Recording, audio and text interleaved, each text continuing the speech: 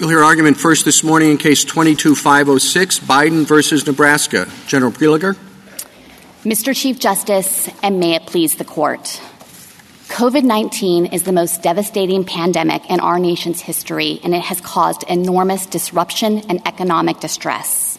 Over the past 3 years, millions of Americans have struggled to pay rent, utilities, food, and many have been unable to pay their debts. To head off immediate harm for student loan borrowers, 2 secretaries across 2 administrations invoked the HEROES Act to suspend interest and payment obligations for all Americans with federally held loans. But if that forbearance ends without further relief, it's undisputed that defaults and delinquencies will surge above pre-pandemic levels. So Secretary Cardona again invoked the HEROES Act to provide a measure of loan forgiveness to ensure that this unprecedented pandemic does not leave borrowers worse off in relation to their student loans. The states ask this court to deny that vital relief to millions of Americans, but they lack standing to seek that result. They principally assert harm to a separate legal person, Mohila, that could sue in its own name but has chosen not to do so. And the states' asserted harms to their tax revenues are self-inflicted and indirect. The states' bare disagreement with this policy is not the sort of concrete injury that Article 3 demands. On the merits, the states say the Act doesn't authorize the Secretary to ever forgive loan principal. But the Secretary's interpretation of this text is not just a plausible reading, it's the best reading. Congress expressly authorized the Secretary to waive or modify any Title IV provision in emergencies to provide financial relief to borrowers. Loan forgiveness is a paradigmatic form of debt relief, and the Secretary acted within the heartland of his authority and in line with the central purpose of the HEROES Act in providing that relief here. To apply the major questions doctrine to override that clear text would deny borrowers critical relief that Congress authorized and the Secretary deemed essential.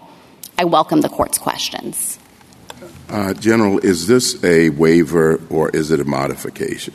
It's both a waiver and a modification, Justice Thomas. This appears at JA 261. That was the decision document that the Secretary signed where he said, I hereby issue waivers and modifications of multiple provisions under Title IV of the Student Loan Program. And then that language was repeated in the Federal Register notice that actually implemented that program and constitutes the final agency action that the states are challenging here. Well, could you explain then, in other provisions, there is express language as to cancellation. And, of course, there isn't here. So would you take a minute to explain how a waiver or modification amounts to a waiver, to a cancellation? Of course. So the Secretary identified various provisions in Title IV that govern the terms and conditions of student loans and also govern discharge and cancellation in other circumstances, as your question suggested. And I think the straightforward way to think about how the verbs map on to the Secretary's action is that he waived elements of those provisions that contain eligibility requirements for discharge and cancellation that are inapplicable under this program, and then modified the provisions to contain the limitations that he had announced as part and parcel of announcing this loan forgiveness. Now, you had suggested that there's no express statement in the HEROES Act to discharge loan principal, and that's true. But the relevant and operative language here is the provision that says the Secretary is empowered to waive or modify any Title IV provision. And so the HEROES Act isn't enumerating any of the various forms of relief that have long been authorized and implemented under this statute. I don't think anything can be read into the fact that there's no express reference to particular forms of relief because Congress was trying to broadly cover the field and ensure that the Secretary had the tools to respond to the national emergency with whatever relief might be necessitated. But in an opinion we had a few years ago by Justice Scalia, he talked about what the word modify means. And he said modified, in our view, connotes moderate change. He said it might be good English to say that the French Revolution modified the status of the French nobility, but only because there's a figure of speech called understatement and a literary device known as sarcasm. We're talking about $500 billion and 43 million Americans. How does that fit under the normal understanding of modifying? So, of course, I recognize that in MCI, Justice Scalia's opinion adopted a narrower understanding of that term, but I don't read that opinion to set forth a universal meaning of modify no matter the statutory context. And here, of course, we have a broader phrase, waive or modify. It's undisputed, and the states aren't contesting that the ordinary meaning of waive means to eliminate an obligation in its entirety. And I think if you look at that phrase in the context of this statute, that means that modify has to mean making a change up to the point of wholesale elimination. It would be really strange for Congress to say you can eliminate obligations altogether or tweak them just the littlest bit, but you can't do anything in between. Well, but it's waive particular regulatory or statutory provisions. That's right. That, to me, suggests a much more focused use of the word. Well, it's waive or modify paired with the authority to do that with respect to any Title IV provision. So I think that is the... It doesn't say waive, modify or waive loan balances. That's true, but it's very clear that under the Title IV provisions that are expressly referenced in the statute, things like repayment obligations, cancellation, discharge are core features of the program and obvious candidates for waiver in a statute, the central purpose of which is to provide debt relief to borrowers. Congress itself has provided for loan discharge in other circumstances in response to borrower hardship.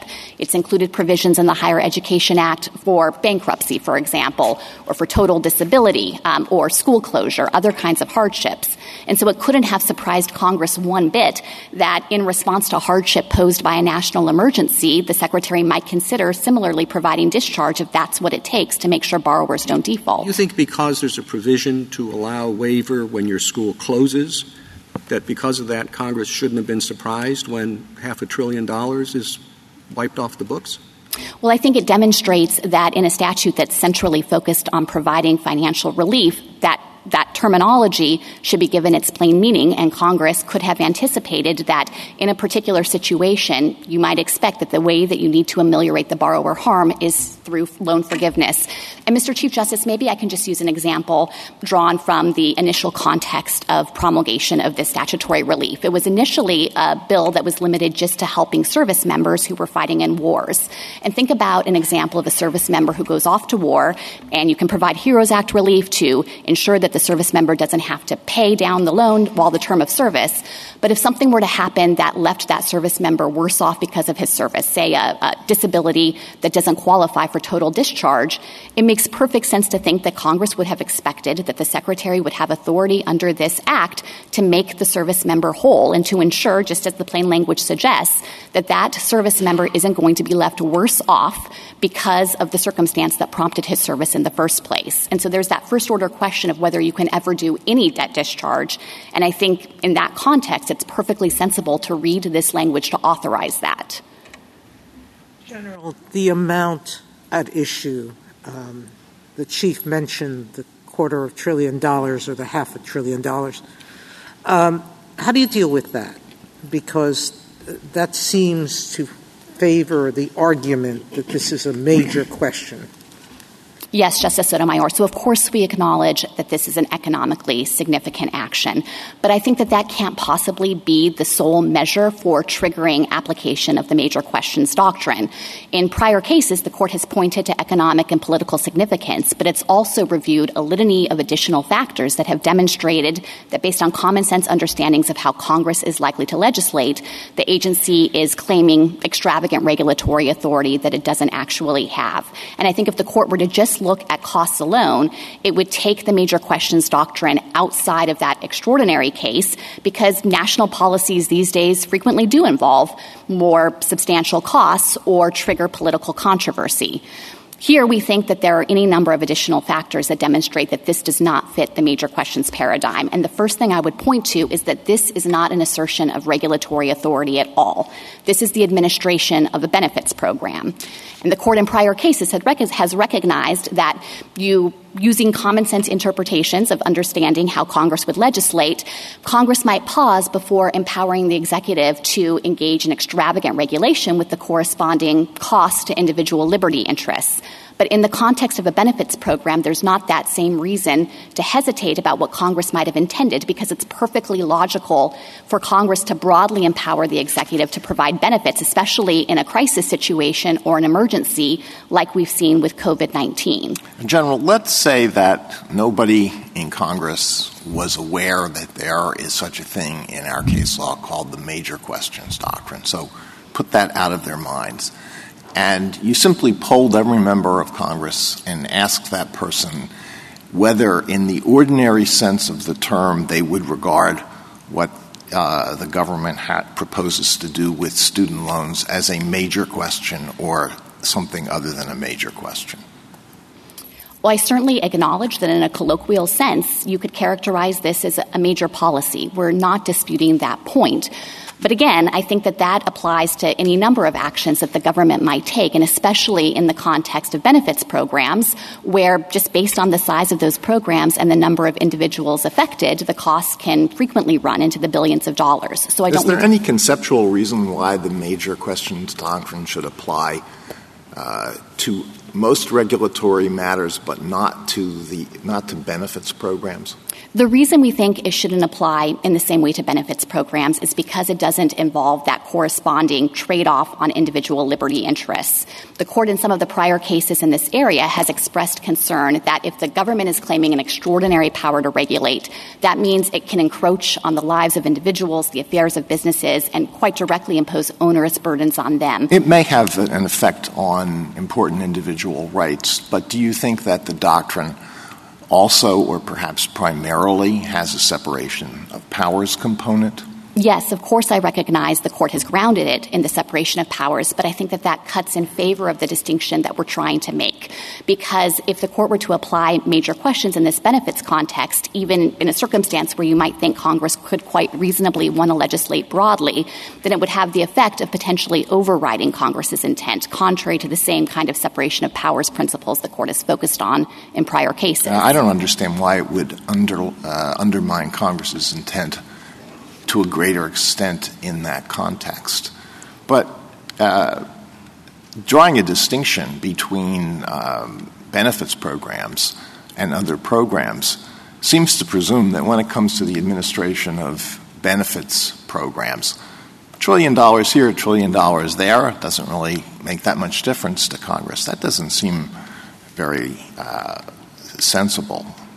Of course, I acknowledge that there can be substantial costs associated with benefits programs, but I guess the reason I'm pressing on this distinction is because I'm trying to think through, what is Congress supposed to do when it wants to empower the executive? Isn't the question, looking at this program and looking at this question, is this the sort of thing that Congress is likely to address expressly or through a contestable interpretation of some statutory language?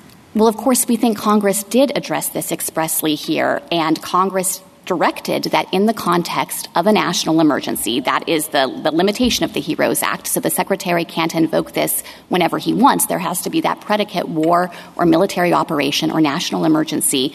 In that context, in line with Congress's limitations on who can count as an affected individual by that an emergency, in line with the purposes that relief has to serve, Congress said you can waive or modify any Title IV provision in order to get relief to borrowers. And Justice Alito, I would point to the forbearance policy that's been in place for the prior 3 years, put into place right at the beginning of the pandemic by then Secretary DeVos.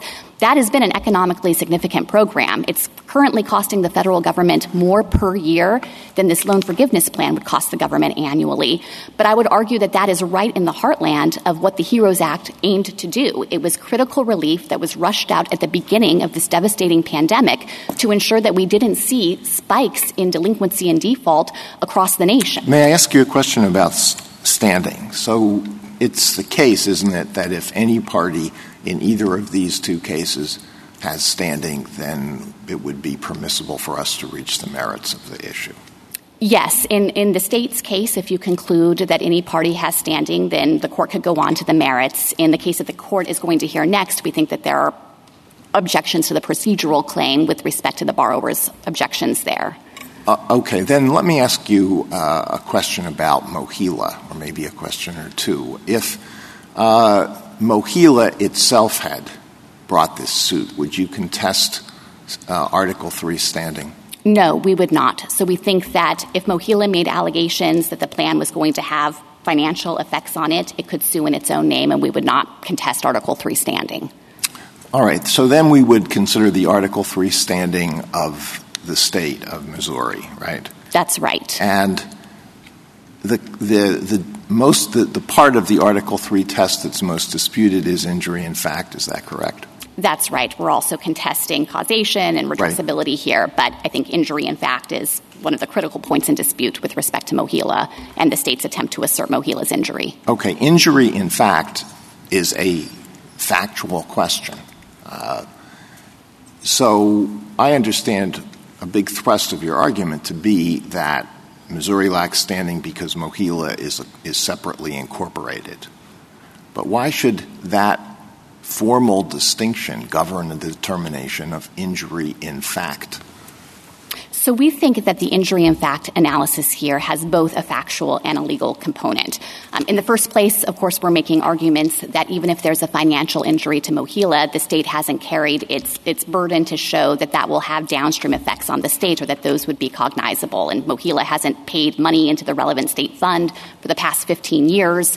It said that further payments were not deemed probable even before this plan was announced. But even putting the factual discrepancies to the side, there's a fundamental problem as a matter of law with the claim of injury. And I think it arises directly from two sets of black-letter law principles. The first is that the whole point of incorporation is that you're creating a separate legal person with its own rights and interests. And Missouri has derived substantial benefits from structuring Mohila that way. And the second is the basic Article III principle that a party has to come to court and assert her own rights and interests. Right. She can't invoke the interests of a third party. All of that is certainly true. You think that the fact that Mohila is incorporated is the end of the day. That's enough to defeat standing. We think, as a matter of first principles, yes, that this court has several times emphasized that when you have a separately incorporated instrumentality like that, the corporate separateness should be respected, and that serves important. What about LeBron and Amtrak? So those are doctrines not focused on Article III standing, of course, but instead are testing for other things. In LeBron, that was a state action case, and the court's reasoning was that you shouldn't be able to parcel out governmental functions to an instrumentality and thereby evade the strictures of the Constitution. Well, have we ever decided a case that presents what you see as the issue here or what the parties see as the issue, as one of the issues, which is whether, for Article III standing purposes, an entity is part of a state? No. So the court hasn't addressed this issue in the context of Article III. There aren't cases that are directly on point on either side, but I think that we definitely have the better argument of the first principles here based on the propositions I mentioned earlier, including those that generally make clear that the court won't countenance third-party claims seeking to invoke rights and interests of individuals or entities that aren't before the court. And I think it would be particularly anomalous to recognize some kind of exception to those principles here for two reasons. No, but the question would be whether Mohila is part of the state of Missouri for present purposes. And where we're considering injury in fact, why should the test turn solely, or why should the lack of corporate status be a necessary element? Why shouldn't the test be something more like whether the relationship between this entity and the state of Missouri is such that an injury to Mohila will necessarily or presumptively be an injury to the state? And if that's the case, doesn't that all point to the reasons for setting up Mohila as a very relevant factor and the degree of state control, the degree of the governor's control over Mohila as a very important factor? I don't think that those factors should count as important in the analysis. And to the extent the court is inclined to broaden out the analysis beyond the principles I've articulated about corporate separateness, I think the most critical fact would be whether there's financial entanglement and whether Missouri has itself decided to blur those lines for purposes of making it responsible for Mohila's own liabilities. And in fact, isn't that really, as you say, the most important thing if economic injury is the point? Yes. I had understood that the injury that was being asserted here was an economic injury, but if we look at Mohila and we see that its financial interests are totally disentangled from the state, it stands alone, it's incorporated separately, the state is not liable for anything that happens to Mohila, I don't know how that could possibly be a reason to say that an injury to Mohila should count as an injury to the state. Yes, we agree exactly with that analysis. And it's important to think about the benefits that Missouri has obtained from structuring MOHELA that way.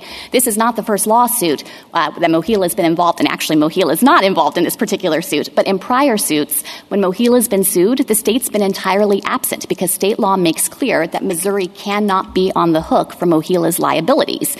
It creates a wall of separation financially between the two entities, and Missouri gets a lot of benefit from that. And so if MOHELA is being injured as a result of the plan, or at least if that's the allegation, MOHELA has the ability to defend itself and its interests, correct? Exactly. It's a separate legal person. It has the right to sue or be sued in its own name. There is nothing that stands in the way of MOHELA asserting these interests if it's experiencing financial harm. And there's no principle that would support allowing Missouri now to interfere with the separation it itself has created just because it doesn't like the policy. Would we be breaking new ground then if on this basis we found standing? Yes, I'm not aware of any case that would support standing on this basis. Well, would we be breaking new ground if we found that there was standing?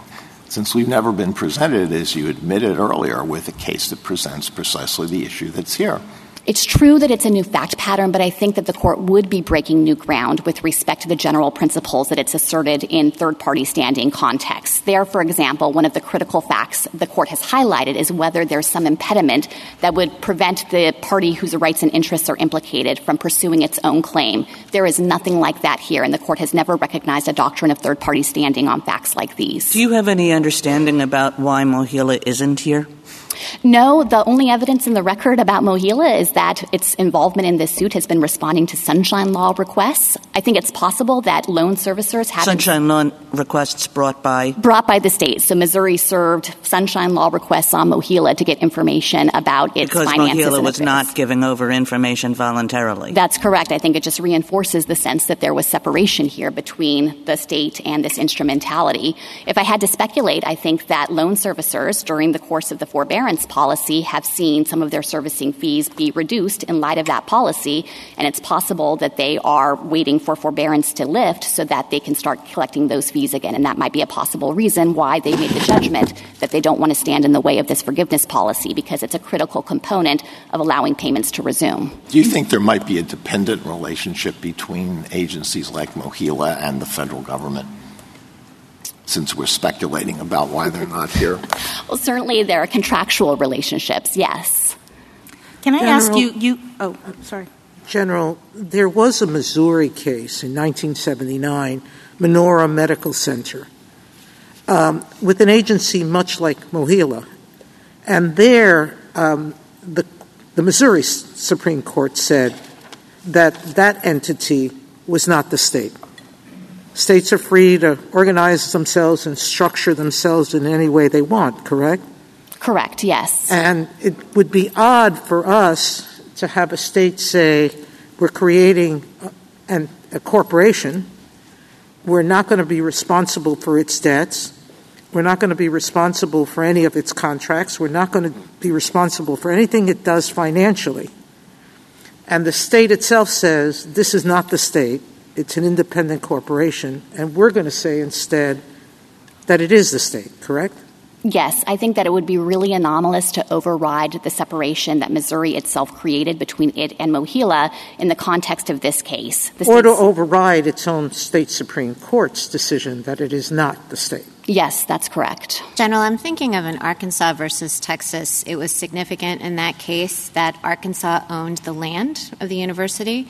So it does seem that Missouri has created this separateness with respect to the liabilities of MOHELA. What if, and I'll ask this to the other side, it's not really clear to me what happens to MOHELA's assets. I mean, what if MOHELA itself dissolves? There are no shareholders. I mean, does your answer change if even though Missouri is not responsible for the liabilities, it does have an ownership stake in the assets of MOHELA?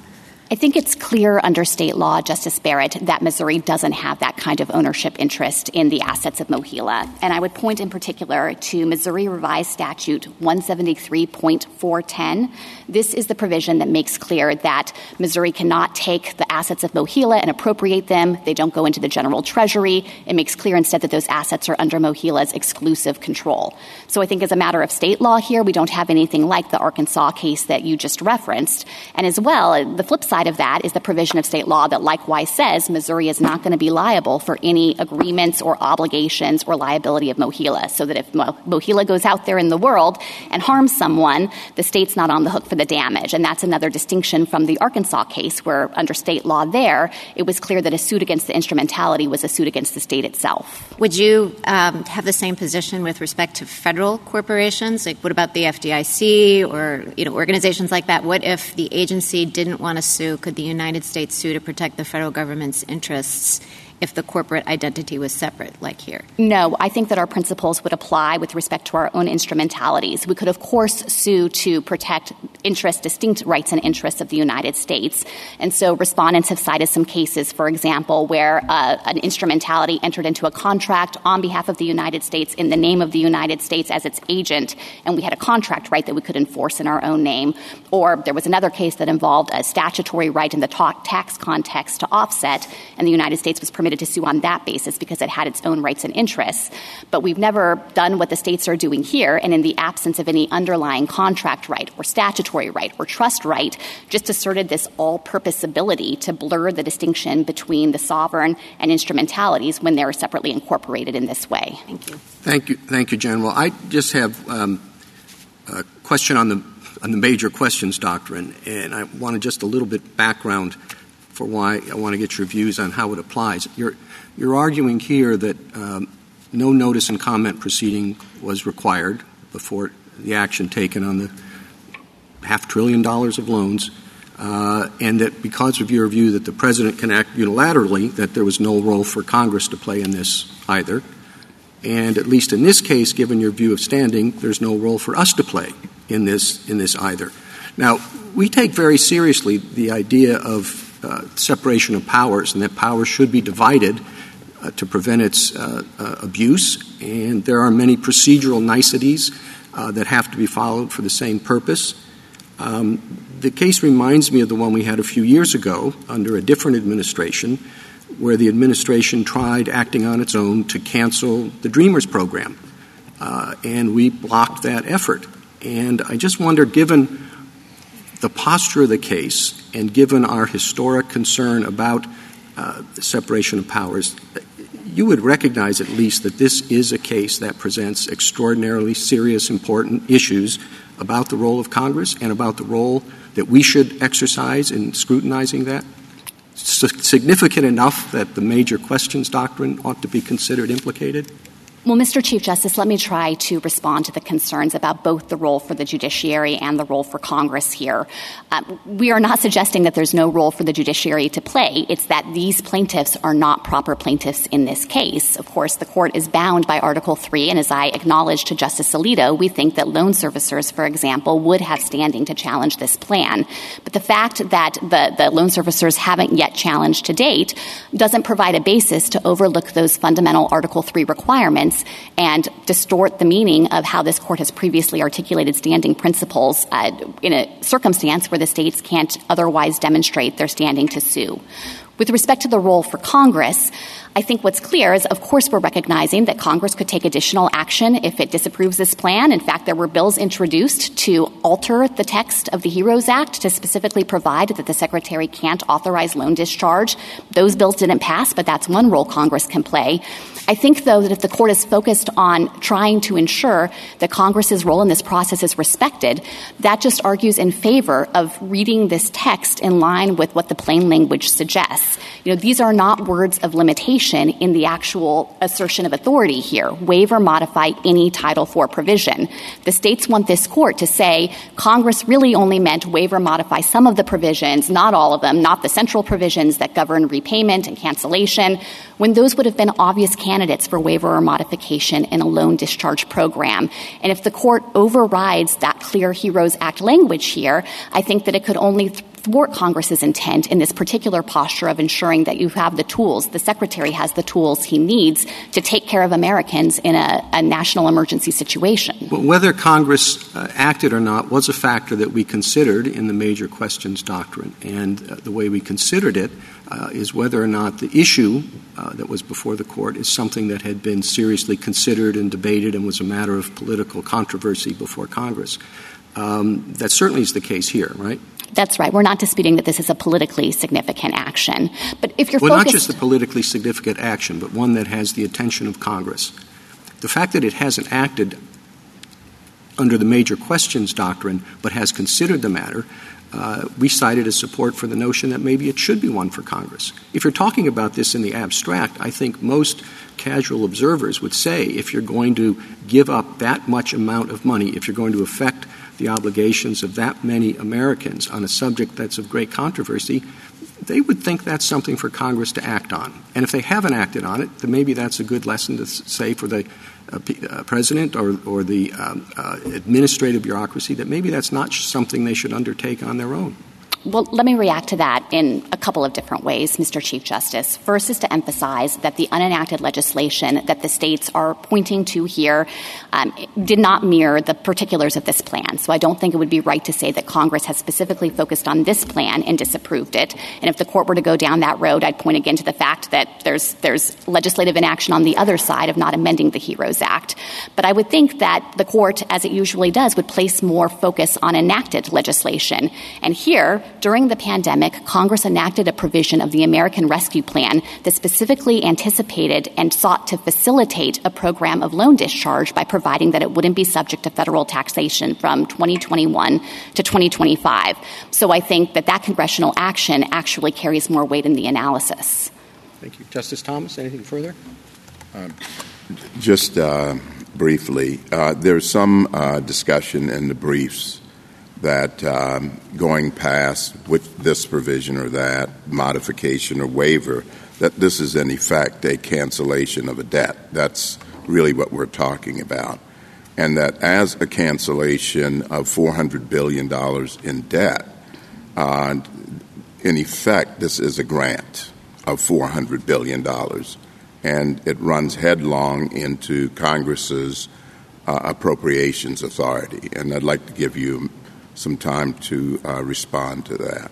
Sure. And so first, I want to take on the argument that some amici have made in this case about implicating appropriations authority. Of course, implementing this program doesn't require that any money be drawn from the Treasury. And so I don't think that it strictly raises an appropriations issue, which is why I think the states aren't raising that argument here.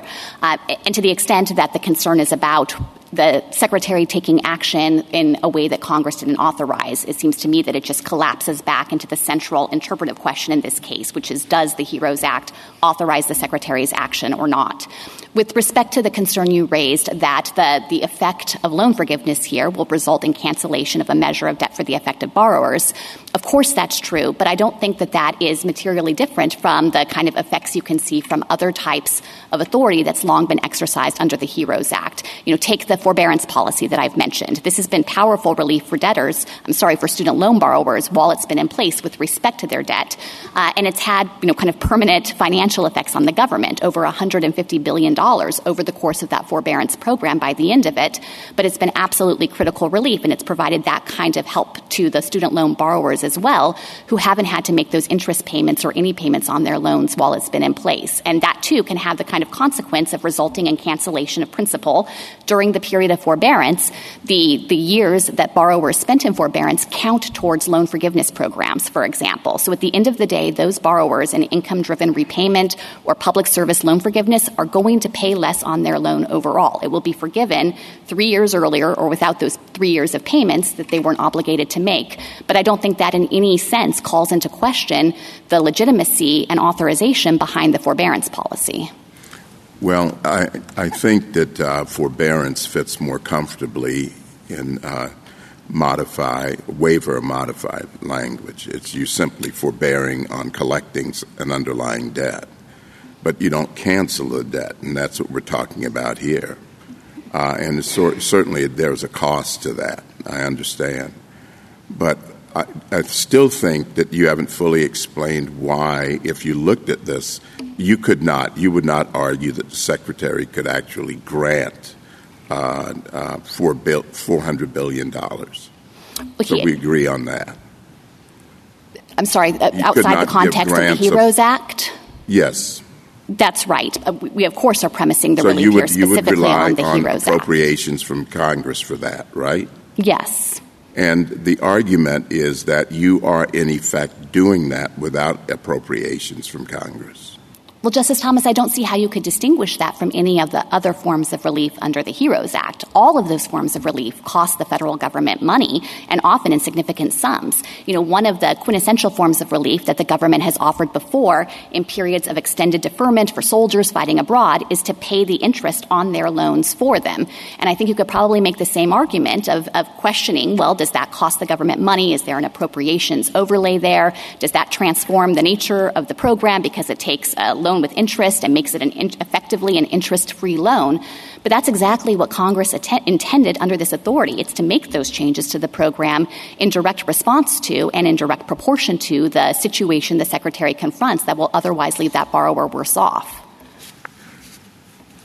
Justice Alito? Justice Sotomayor?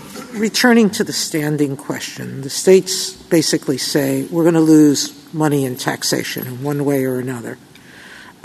In the Texas case, you argued that we should be looking at the cost-benefit, and some of the amici here say that there will be a tremendous benefit to the states from this cancellation because that extra money will result in increased consumer spending and decreased housing insecurity, less defaults on other loans that those borrowers may have, et cetera.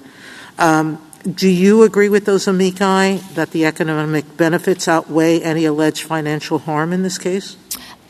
As a factual matter, we do not disagree. As a legal matter, we haven't asked the court to rely on that as a basis for standing because we think that the invocation of these harms to tax revenues are so easily answered under this court's precedent. And I would point the court to the Pennsylvania versus New Jersey case. It is on all fours with this one, precisely identical. And so we just think you don't need to go down the road of thinking about some of the broader arguments about tax injury in this case because it's so clear that this court has already rejected the very injury the states are asserting under the Pennsylvania case. In Pennsylvania, it was a tax credit that was going to be removed, so it's almost identical to this, correct? Exactly. Pennsylvania had issued its tax credit before the New Jersey law that they were opposed to and had extended it to residents when they pay taxes in other states. And then New Jersey came along and changed its tax code to impose newly a commuter tax that would ultimately deplete Pennsylvania's tax revenues. And the court said that's self-inflicted because nothing required Pennsylvania to extend that tax credit. Nothing prohibits Pennsylvania from withdrawing it now. And that analysis applies equally here because, of course, there is nothing that requires the states to tie their definition of gross income to the federal tax code. Two of the states here, Arkansas and Missouri, don't do that. And there's nothing that prevents them from changing that if they don't want to honor the forgiveness from taxation that the federal government is now under. Thank you. Justice Kagan? General Prelogar, I want to change the subject a bit. Your friends on the state side and also the borrowers in the other case have a number of statutory arguments. They frame them as statutory arguments, saying this wasn't necessary under the terms of the statute, saying that it leaves borrowers better off, not worse off, again pointing to statutory language, saying that the borrowers at targets aren't worse off because of the pandemic.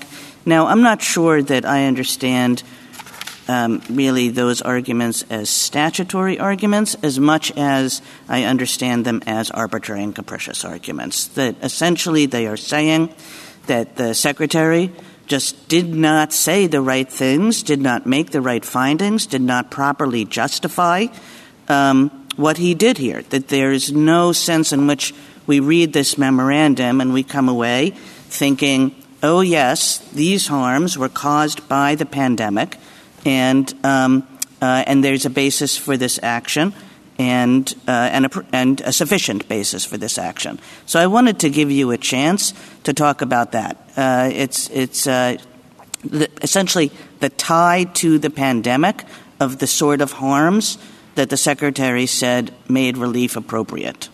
So let me say at the outset that I agree that those kinds of arguments, I think, find a much more natural home in arbitrary and capricious analysis. And the reason for that is because it's clear that Congress tolerated overbreadth in this statute. It told the Secretary, for example, that he can act on a class-wide basis. He doesn't need to go case by case with respect to each individual borrower who stands to benefit under HEROES Act relief. It said he should take action to ensure, that is, make certain that borrowers aren't left worse off, as may be necessary, not as strictly necessary. So once we're in the world where it's clear under the statute that the Secretary isn't violating the HEROES Act by providing relief that's class-wide and may have the effect of offering critical benefits to borrowers who, as it turns out, wouldn't have needed them in the absence of the relief, then I think the question boils down to, has the Secretary justified his line drawing and the scope of relief? And that really should function under arbitrary and capricious review. And here, I think with respect to all of the state's arguments, they lack merit when you look at the Secretary's explanation for why this relief, in his judgment, was necessary. He documented the substantial economic impacts of the COVID pandemic across the entire country that's already necessitated unprecedented levels of aid that we've never seen before, $5 trillion in other pandemic relief efforts, this forbearance policy under the HEROES Act that the department had never put into place before. So he documented those financial effects the pandemic has had on borrowers. And then he explained, using data that he examined, that huge swaths, substantial percentages of borrowers were going to be at serious risk of default and delinquency or inability to pay their loans once forbearance ends. And that ultimately justified his decision about how to craft the limits within the program and the scope of relief to offer. And I think that all of the state's arguments about how that wasn't strictly necessary or that maybe it doesn't have enough of a connection to the pandemic are answered in full by the Secretary's analysis here. Thank you.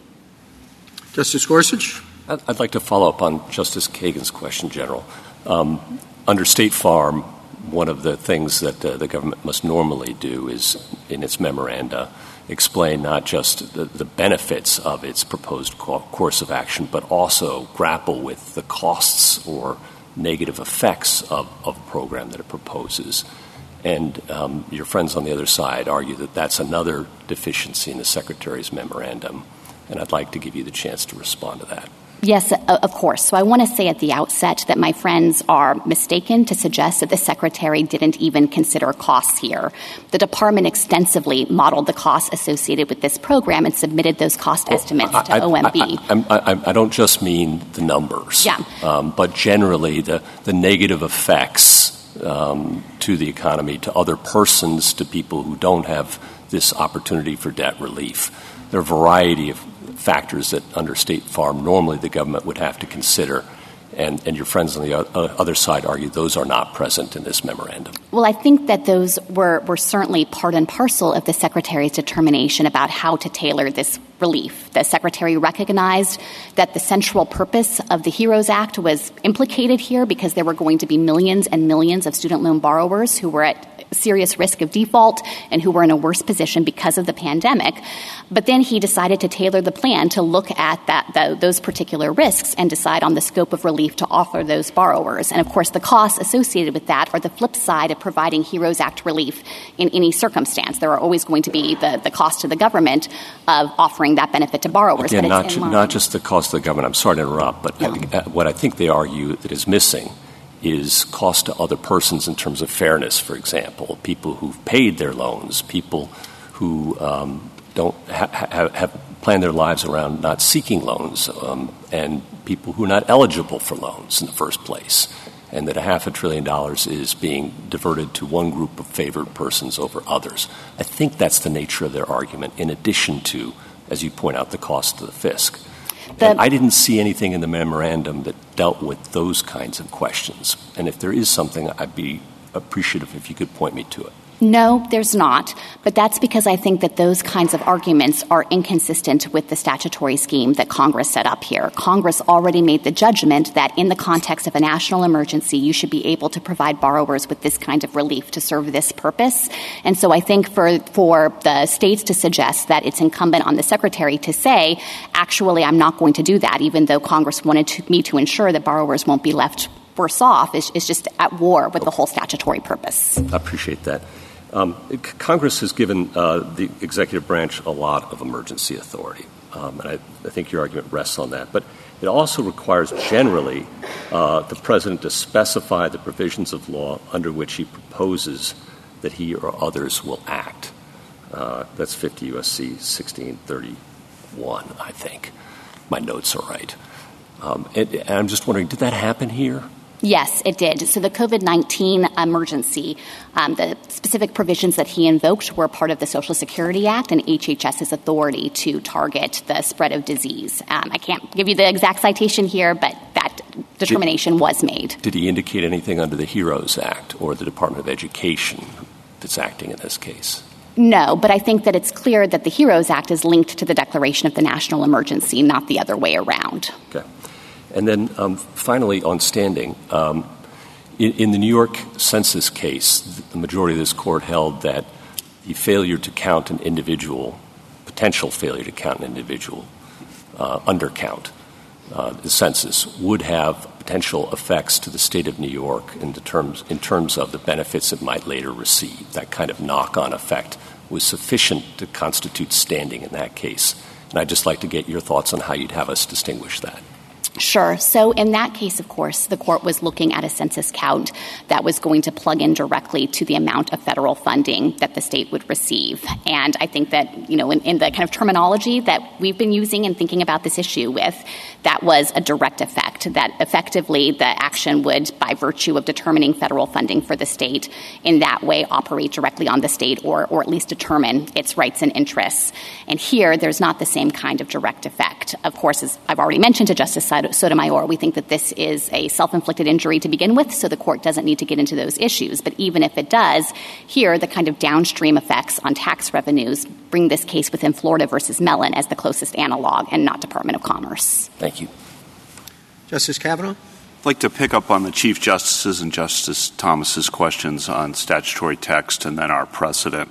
I think you said earlier, what was Congress in 2003 supposed to do in terms of advance authorization? But, of course, they could have, in 2003, referred to loan cancellation and loan forgiveness, and those are not in the statutory text. So then that leaves us with a situation that I think we've seen before, an old statute in a general language, Congress specifically considering the present issue repeatedly, but not, as you acknowledged, passing legislation that would authorize the specific action.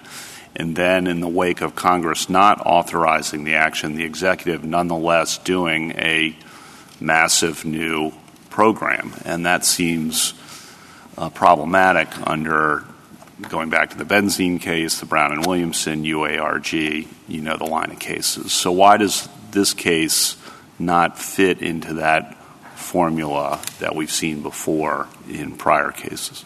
So there was a lot packed in there, and I want to be careful and try to respond to each of the considerations you raised, because I think actually down the line, this case is a far cry from those prior situations the court has confronted. You mentioned the idea of taking an old statute with, general language or cryptic language and pressing it into service.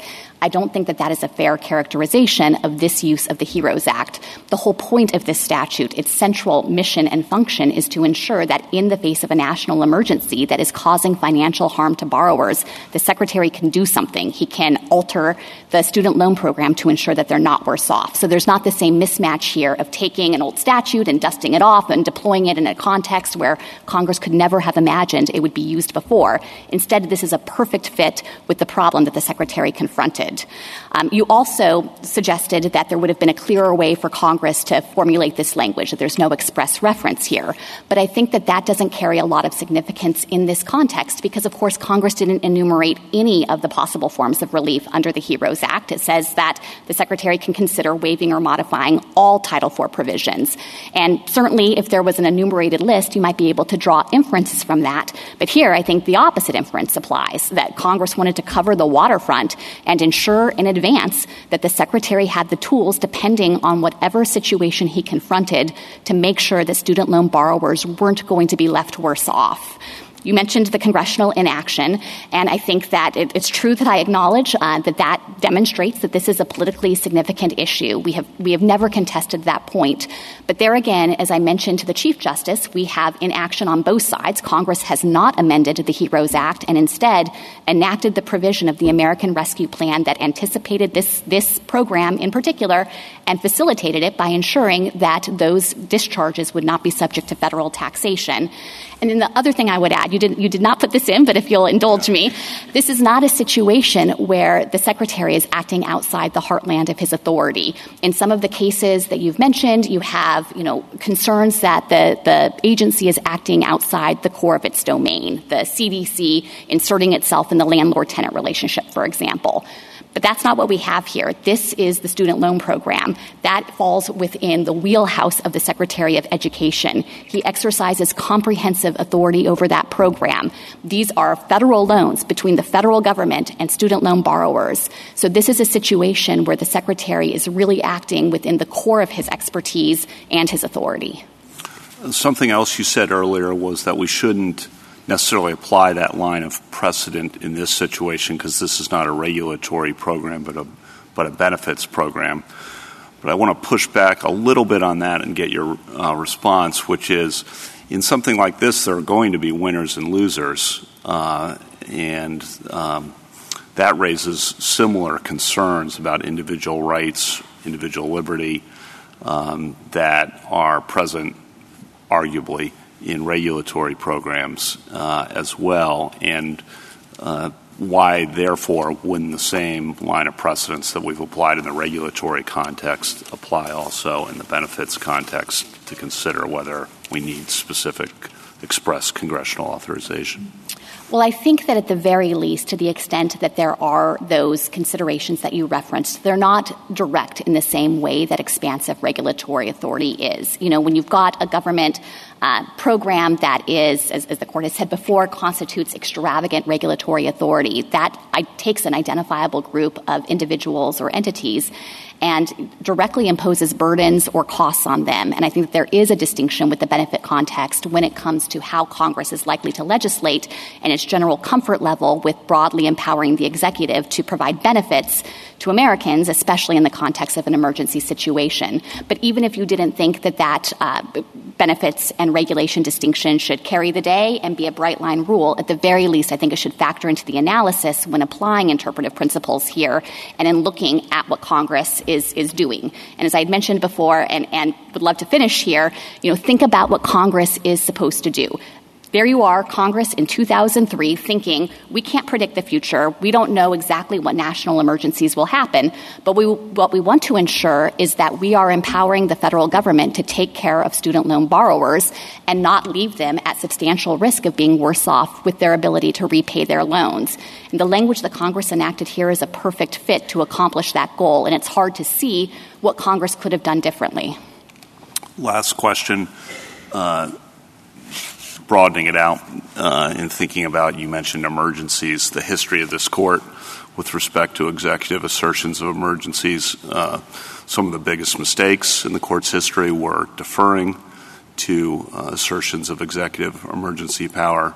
Some of the finest moments in the court's history were pushing back against presidential assertions of emergency power, and that's continued not just in the Korean War, but post 9/11, in some of the cases there.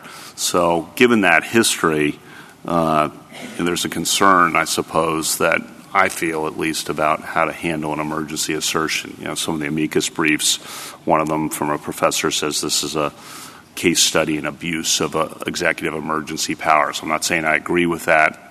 I'm just saying that's the assertion, and I want to get your assessment. This is a big picture question, so I'll give you a little time, of how we should think about our role in assertion of presidential emergency power given the court's history. Well, I think in light of that history, in all of the contexts that you identified, it's where the distinction between regulation and benefits really makes a difference. And it actually tracks some of the concerns that have been raised about standing and the Chief Justice's questions about who could actually sue on this plan and what role there is for the judiciary. To the extent that there is a limited category of people who have the actual kind of cognizable Article III harm that would permit standing in a case like this one, I think that just shows that that's because when the government is administering a benefits program, there are fewer reasons to be concerned that it is going to have the kind of profound burdens or regulatory effects that might prompt a note of caution in other contexts involving exercises of emergency powers. Instead, I think that the considerations all line up on the other side when you think about an emergency situation. It is logical for Congress in confronting that possibility to think we want to make sure that without delay, the executive branch can take care of Americans and can get them essential benefits. It did so here with language that has many other limitations, so we are not claiming just limitless authority for the federal government to do what it wants in an emergency. The HEROES Act limits the circumstances that can trigger the authority. It says who you can help. It says how you can help them, and it enumerates the purposes that the aid has to serve. So in all of those ways, Congress can find that authority. But in a circumstance like this one, where the Secretary has made the findings that without this critical relief for debtors, we are going to have a wave of default across the country with all of the negative consequences that has for borrowers, I think it is precisely the type of context where the executive should be able to implement those emergency powers. Thank you very much. Justice Barrett? Shano, my first question is clarifying because I think I may have misunderstood. You said at the start of your argument that the Secretary both waived and modified. I had understood that the Secretary only relied on the modification in the Federal Register at the relevant sites at 87 Federal Registers 61-512 and 61-514. Is it in those same, did I just miss in there, did he also specifically say waive? So I understand where your confusion comes from, because at times in the Federal Register, he spoke of modifications, and then if you read down in the next paragraph, he said these waivers will. So I think he was treating these as both waivers and modifications, and the relevant decision memo specifically says, I hereby issue waivers and modifications of the relevant provisions of Title IV. That's at the site I gave earlier at JA 261, so I would look at that as well to understand what the Secretary was doing. Okay, and to be clear, and I think maybe some of the confusion is waivers. I guess when I saw that in the language, I thought he was using waiver as a synonym for cancellation there with respect to the underlying debt, the waiver of the obligation to pay back the principal. And just to be clear, waiver in the statute refers to waiving the statutory and regulatory provisions, not waiving the obligation to repay. That's correct. So if you kind of trace through the specific provisions that he invoked, they are statutory and regulatory provisions, and they establish the terms of the student loan program and then also deal with discharge and cancellation authority. And he said that he was issuing waivers and modifications of all of those provisions.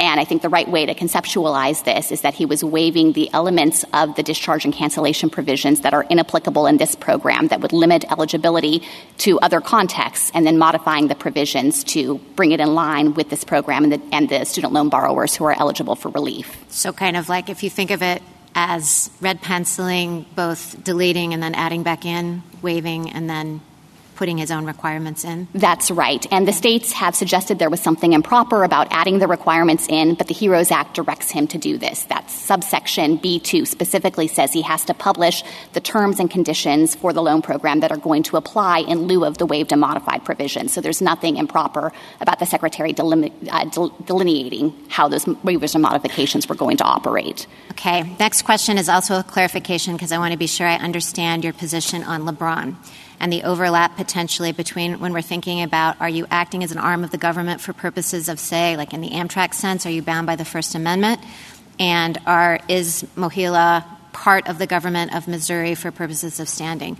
So could Mohila, say, deny loans to people on the basis of their race or their religion? Would the First Amendment bind Mohila? I think that Mohila likely would qualify as a state actor under the LeBron test, but I don't think that the LeBron test should in any way be controlling for Article III standing purposes. Well, why would that be? How can they be part of the government for purposes of the state action doctrine, but then not for purposes of standing? Either they are or they are not part of the government of Missouri, right? So we're certainly not disputing that they could be, that they're a public instrumentality, that they have governmental functions, and that's the kind of inquiry the court would engage in to determine whether they're brought within the state action doctrine. But one way to think about this is that the court, in trying to kind of analyze who's a state actor, has made clear that it would be inappropriate for a state to be able to separately incorporate an instrumentality, for example, and that way evade the strictures of the Constitution. There's kind of a good equitable reason to ensure that states can't thereby unbind themselves from the Bill of Rights with respect to fundamental rights of citizens. Here, I think all of the equitable considerations line up in precisely the opposite direction. We have a situation here where Missouri has benefited from the corporate separateness. It's ensured that it's not going to be responsible for Mohila's debts. And to now allow it to come in and blur that line and say, actually, you should just treat it and this separate corporation as one and the same would actually produce the kind of inequity that the state action doctrine is guarding against. So two different buckets, three if you throw in sovereign immunity too. You'd say one test is for purposes of state action, another test for purposes of sovereign immunity, and another test for purposes of standing. That's right. And for sovereign immunity, I just want to be clear that we don't think Mohila actually qualifies as an arm of the state for sovereign immunity purposes, because there, one of the critical factors is whether a lawsuit against the instrumentality can get at the state treasury. And here, the financial separation makes clear that there is a strict wall and that Missouri is not going to be responsible for Mohila's debts. Lower courts have gone both directions on this, but we think that under this court's precedent, Mohila wouldn't qualify as an arm of the state. Even if it did, though, yes, we think that there is a different inquiry under Article 3. Okay, and now I just want to return to Justice Kagan's questions about whether we think about these as statutory arguments or arbitrary and capricious arguments, some of these arguments about are you leaving them worse off or better off. Specifically, I want to focus on the causation. It seems to me that the government's position must be that the HEROES Act permits but-for causation. It doesn't require proximate cause because the Secretary's memo also refers to things like Russia's invasion of Ukraine and, inflation and other things that would, the invasion of Ukraine has nothing to do with COVID, but the other things that would have a more attenuated relationship to COVID. So is that your position? It would be a but-for? Yes, that is our position. We think that it should be but-for causation, and the states were challenging that below. They haven't actually revived those arguments here, and I don't understand them to be urging a different standard, or at least they haven't made that a central aspect of their arguments in the court. But would that bear on the question of whether this is a statutory interpretation question or not, whether this is within the Secretary's authority? Below, the government took the position, too, that even in 10 years from now, it could forgive loans based on COVID if effects were lingering, right? No, the district court completely misunderstood that colloquy at oral argument. What government counsel said in that oral argument is if the national emergency is ongoing, if we are still in 10 years in the midst of a raging COVID pandemic and it's producing all of those same harms, he said it would be hard to fathom. And of course, we know that we are actually, as a nation, now working to recover from the pandemic. But in the counterfactual world, as he understood the hypothetical, he said the HEROES Act authority would continue to apply. We are not suggesting that you could have that kind of temporal attenuation from a national emergency and say that, ending today and going forward 10 years from now, you could point back to COVID in this time period as a basis for HEROES Act relief. But of course, we don't have anything like that. The Secretary acted now in the midst of the pandemic and in recognition that it's time for the forbearance policy to end, but that is going to leave huge numbers of borrowers unable to pay their loans. That's very helpful. Thank you. Justice Jackson? Yes, I have two questions, one concrete and one big picture. The concrete question comes from a statement that you make in your reply brief about Mohila standing to earn offsetting fees. Can you spell out what those and by that I mean offsetting fees from the discharges so that we aren't even really sure, what the net loss would be? Can you spell out a little bit more about those? Yes. So under the department's contracts with Mohila receives fees for discharging accounts. And we were making the point that here Missouri hasn't come forward with any allegations that Mohila will actually, sum total, suffer financial injury under this plan. This is all just in service of making the broader point that any financial effects downstream on the state here are attenuated and speculative. So we don't know really what the ultimate loss would be to Mohila, even if we believe that Mohila is part of the state. That's right. The states haven't offered any evidence in that regard to substantiate their assertion of standing. All right. And I also have a big picture question about standing. You've been arguing that standing here would be a reach if we were to, for example, find that, Mohila somehow losses to it count for the purpose of the state. based on established standing principles. And what I've been mulling and wondering is whether the same concerns about the political significance of this case that the Chief pointed to could be a reason for us to hold the line in terms of thinking about our standing doctrine and whether or not we should expand it in this area. I understood that the standing bar really, as applied in a case like this, would allow the political branches to hash this out without interference, from a torrent of lawsuits brought by states and entities and individuals who don't have a real personal stake in the outcome. And in some ways, it's not unlike a case we heard last week where people were very concerned about lawsuits against tech companies and how they might hobble these companies if we allowed them to go forward. And I guess I have that same worry about the operation of the federal government and its ability to govern if we look at our standing doctrine in cases like this and we find that, even the most minor state interest, a dormant fund that hasn't been, funded or used by the state in 15 years, if that can be the basis for standing, I guess I'm concerned that we're going to have a problem in terms of the federal government's ability to operate. So my question is this a legitimate concern, and should we be thinking in cases like this about that type of concern as we ponder whether to expand our standing doctrines?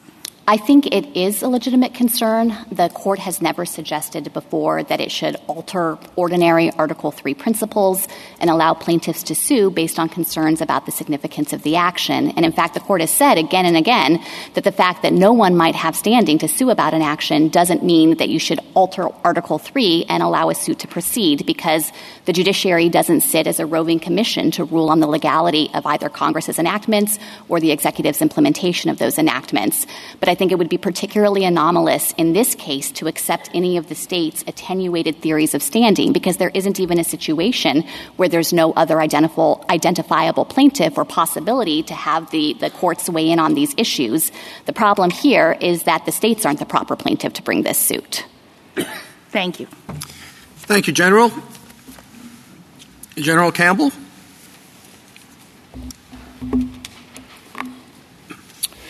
Mr. Chief Justice, and may it please the Court, the Secretary is attempting to bypass Congress on one of today's most debated policy questions, student loan forgiveness.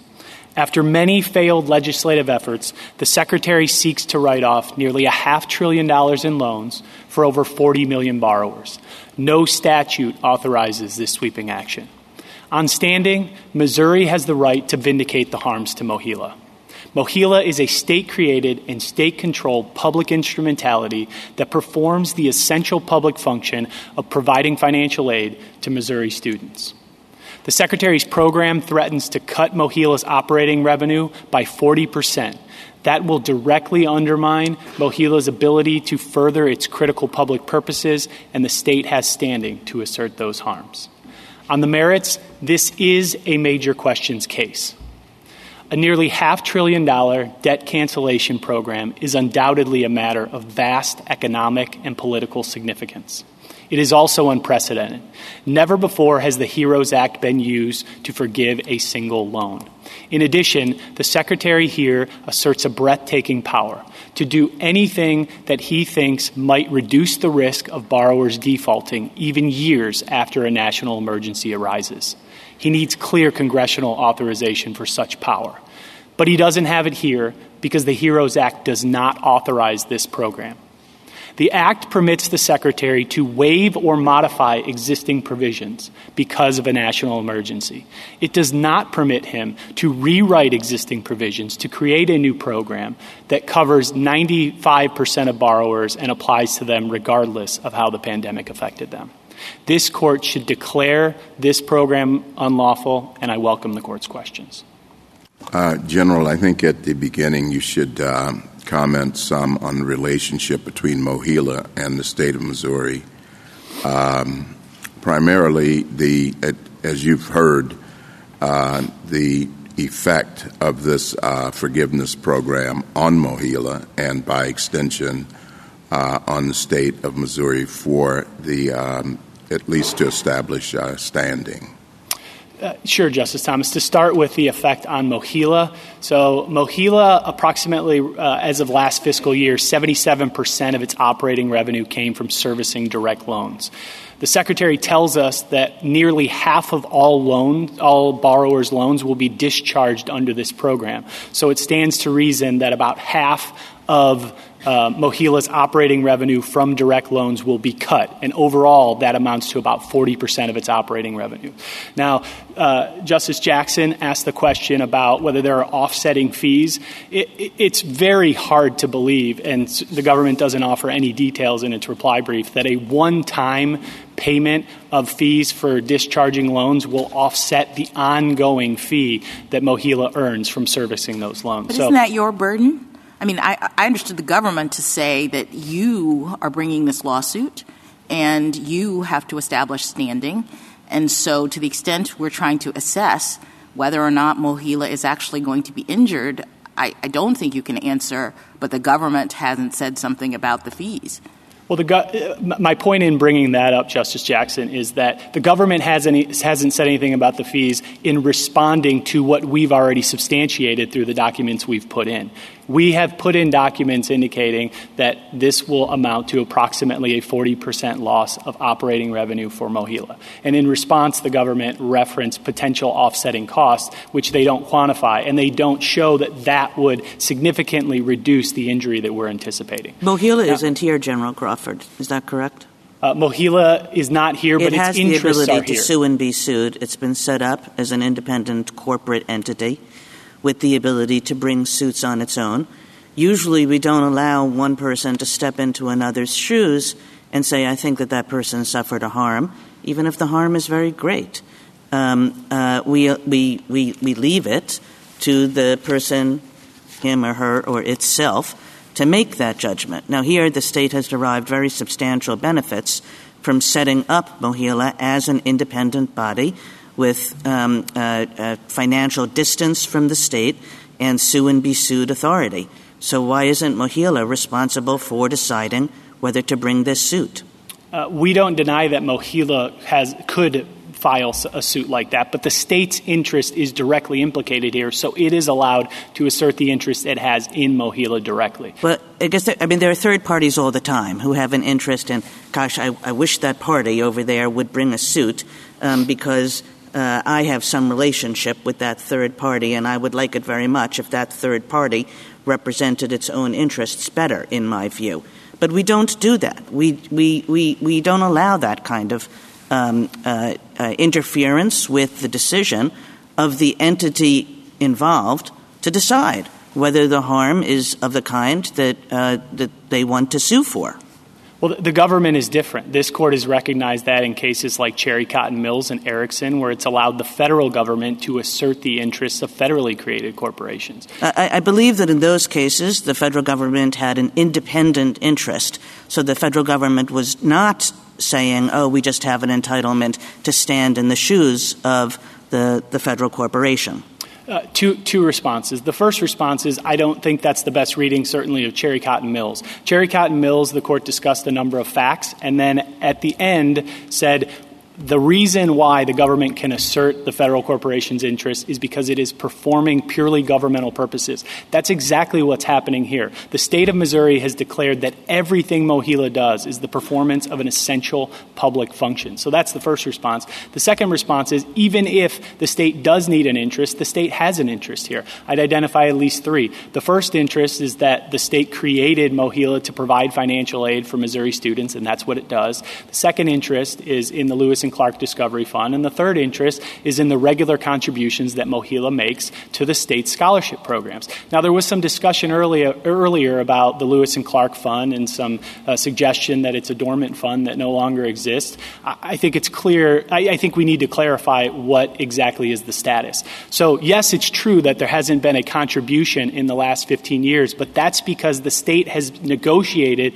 with Mohila for Mohila, in lieu of making the Lewis and Clark contribution, contributions to contribute over $65 million directly to the state scholarship program. And in exchange for those agreements, the state has allowed the Lewis and Clark deadline to be extended. So at this point, the question is, what's going to happen at the next deadline? The next deadline is coming up next year. And if the question before this court is whether cutting Mohila's operating revenue by 40% will increase the risk that it either won't make the next contribution to the Lewis and Clark Fund or it won't make the next payment to the scholarship fund in lieu of the Lewis and Clark Fund. So that's what's most important to you now is the Lewis and Clark Fund? No, it's not, Your Honor. What's most important to us is that the state can speak directly for Mohila, but I was responding to the question about the interest that I guess I understood the interest to be if Mohila was really Missouri, the loss of the servicing fees. Am I misunderstanding that? No, you have two different arguments, right? That's you have correct. That argument, and then you have this argument about the Lewis and Clark Fund. That's correct.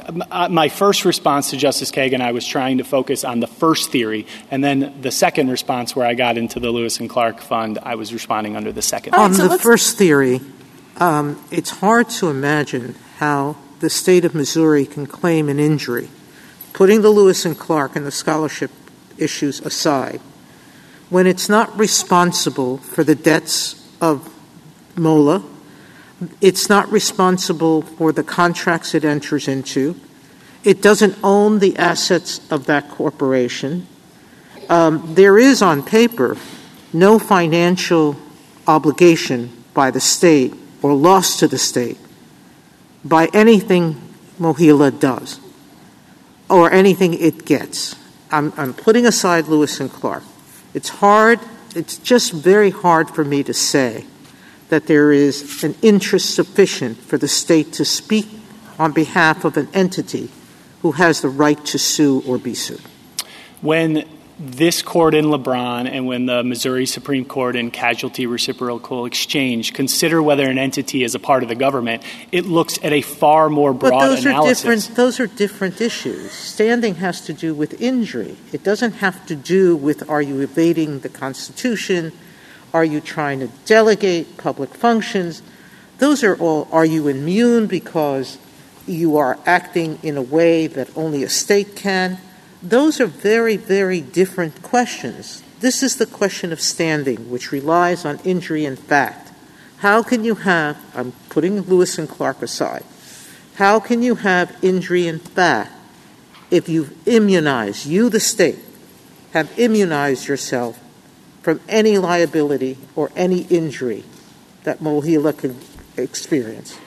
Because the state speaks for Mohila. The state represents Mohila. Well, it decided to give this entity the right to sue and be sued. So it chose to say, I'm not injured in fact. Speaking is not the same as injury. Your Honor, the federally created corporations in Cherry Cotton Mills and Erickson also had the right to sue and be sued, but that didn't stop the federal government from asserting their interests. In addition, if we're focusing just on the right to sue or be sued, the Secretary has the right to sue or be sued. That doesn't disable the Department of Justice from speaking for their interests. Now, let's go back to Lewis and Clark a moment. The arrangement that Mohila and the state engaged in predated the pandemic, correct? Started in 2009, 2010? The Lewis and Clark Fund started in Yes, the suspension of Mohila's contributions to it. Started correct? in 2008.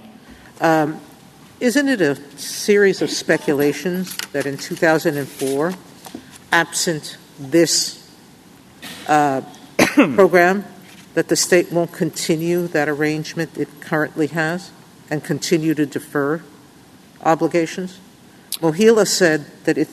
Mohila has already said publicly that it doesn't think that contributions to the Lewis and Clark Fund are within its wheelbarrow obligations.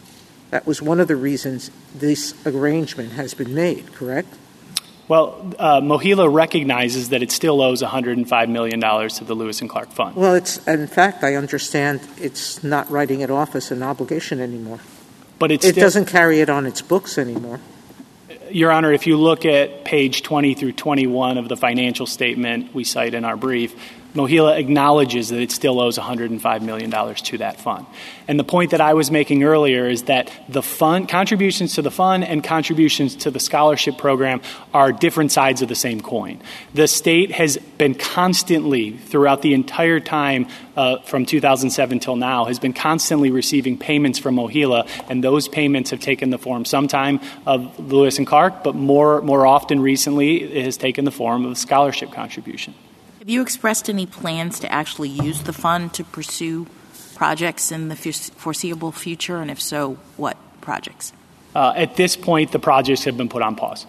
I see. So we're talking about a fund that hasn't been contributed into because the state has waived the obligation to do so for at least a temporary period of time. And then even if the funds were to go into this particular fund, you don't have a set of plans that you are planning to pursue with them. But all that requires is the legislature and the governor to move forward once the fund has been I understand, but we're trying to figure out the degree to which the state is injured by the money not being there. And so on the one hand, I hear Justice Sotomayor exploring with you the fact that the state has allowed the money not to be there in the recent past by saying, don't worry, you don't have to put it in there, Mohila.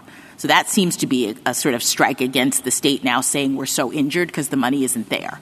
And then we have, on top of that, your representation here that the state isn't even actively seeking or interested in the money insofar as it's decided that it's going to engage in some sort of project that we need the money for. So I'm just wondering about the speculative, attenuated nature of the harm that you're alleging on the basis of there not being or of the risk that we won't have extra money put into this fund. Your Honor, I disagree with what you said, that the state has waived the obligation under the fund. What the state has done is it's engaged in a quid pro quo discussion with Mohila, and it has said that in exchange for $65 million in payments to the scholarship fund, it has allowed the timeline to be extended. Yes, I apologize. I'm just saying the state has not pressed Mohila to put money into the fund. Because correct, but because it has been receiving money in another fund all along. I appreciate that, but I guess I'm just still trying to understand how you can look at that fund as the basis for the injury that you're claiming with respect to this particular plan. Your Honor, because the next due date for the fund is a year from now. And you can't extend it? It can be extended, but that would be in exchange for them giving another contribution to a scholarship fund, which is further showing that there are further financial contributions. And the plan is not totally ridding them of any opportunity to make money, so they do have some other income, yes? Mohila? Yes. Whether Mohila has other... Yes, Mohila has... All right, so we could believe that the income that Mohila gets from its other sources of revenue could be used to pay off in a year the amount that the state says it requires in order to put off the obligation yet again, right? I don't think... Well, here's the key point in response.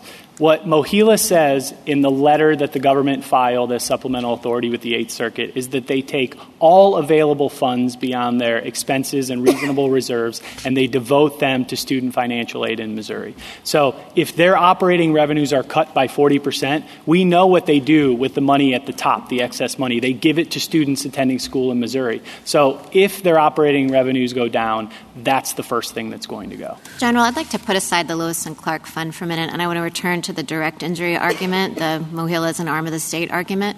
Justice Sotomayor was pointing out, statutorily, Mohila has the right to sue and be sued. The state doesn't have responsibility for its liabilities, and the state has disclaimed any claim to the assets. Is that correct?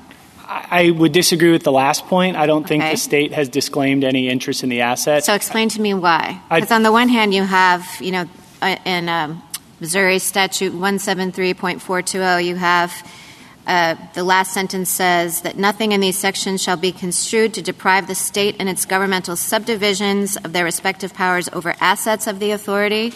But then in the next section, 425, it says no asset of the authority shall be considered to be part of the revenue of the state. So which is it? I mean, because it would be hard to see how a win for the state would benefit Mohila or a win for Mohila would benefit the state if the assets are completely separate. You don't get any money out of it. Putting aside Lewis and Clark, because I'm not really interested in that.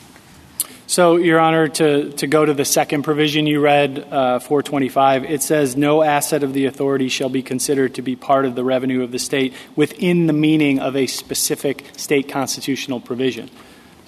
So I would then say that's only for a limited purpose. The prior provision that you read, where the state has preserved its authority over Mohila's assets, shows that any residual interest in Mohila's assets belongs to the state.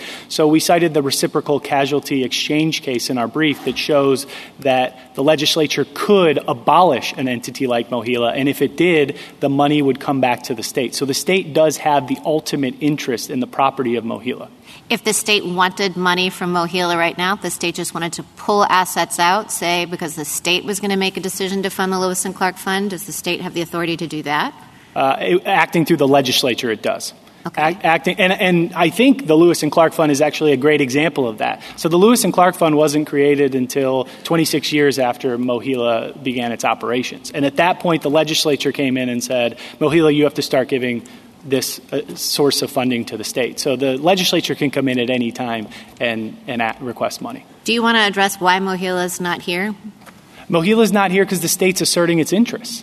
Mohila doesn't need to be here because the state has the authority to speak for them. And that brings me to... Why didn't the state just make Mohila come then? If Mohila is really an arm of the state and all of this would be a lot easier, I mean, the Solicitor General conceded that if Mohila was here, Mohila would have standing.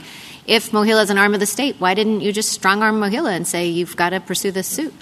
Your Honor, that's a question of state politics, but we believe as a matter of law that the state has the authority to assert its interests. Under the factors in LeBron, under the factors that the Missouri State Supreme Court recognized in casualty reciprocal exchange, if it's a state-created and state-controlled entity that performs government functions, the state can speak for it regardless. Just along the same lines, I mean, it's true that you couldn't even get documents from Mohila without filing the state equivalent of a FOIA request.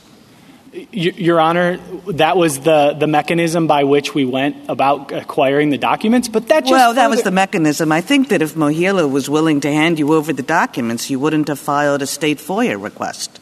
Your Honor, I think that further shows that Mohila is a state entity. They're subject to public records laws. They're subject to open meeting laws. They are a entity of the state of Missouri. And when you say acting through the legislature in response to Justice Barrett, do you mean that is sort of the structure of Mohila would have to be revisited through the legislature? In other words, you've now set it up. We have a law in Missouri that structures this corporation in a certain way, and it is separate. So when you say acting through the legislature, do you mean that there would have to be some kind of amendment to the way in which Mohila is and operates in order to allow for you to reach its assets? I think it would have to be an act of the legislature, whether it took the form of amending the existing statutes or whether it was a new statute. It would have to be an act of the legislature. Counsel, on the merits, if I could direct you to the Solicitor General's argument suggesting the major questions doctrine does not apply because this is a benefits program, despite our holding in King versus Burwell. And arguing that it doesn't implicate the Appropriations Clause authority of Congress. Can you address that argument, please? Yes, Your Honor. The whole point of the major questions doctrine is to preserve the separation of powers, and it rests on the presumption that Congress intends to address major questions I understand for itself. that, but this is a more specific question with respect to benefits programs and the relationship between it and the Appropriations Clause and King versus Burwell. Your Honor, the reason why I referenced the underlying doctrine and why it exists is that those same reasons apply in this benefits context no less than they do in a different regulatory context. The separation of powers is implicated here because we're dealing with a congressionally created program. In addition, if anything, I would say that there are more reasons to apply the major questions doctrine here, because what the agency is effectively doing is exercising the power of the purse by going into the federal balance sheet and crossing off nearly $500 billion in loans payable to the government. That is a quintessentially legislative function. So that's even more reason why the major questions doctrine should apply. Isn't the I was just going to ask, that's the whole purpose of the HEROES Act. The whole purpose of the HEROES Act is to say in either for veterans or not for veterans, for people who are in military service or in a national emergency, we give you the authority to impose debt on us. The forbearance of payment is it $5 billion a month or something like that? It's an outrageous sum. And yet no one is disputing that the Secretary has that power. It's not the amount of money. The question is what's Congress's intent. And we know from the HEA Act that Congress recognized that there would be cancellation of debt for schools that close at least.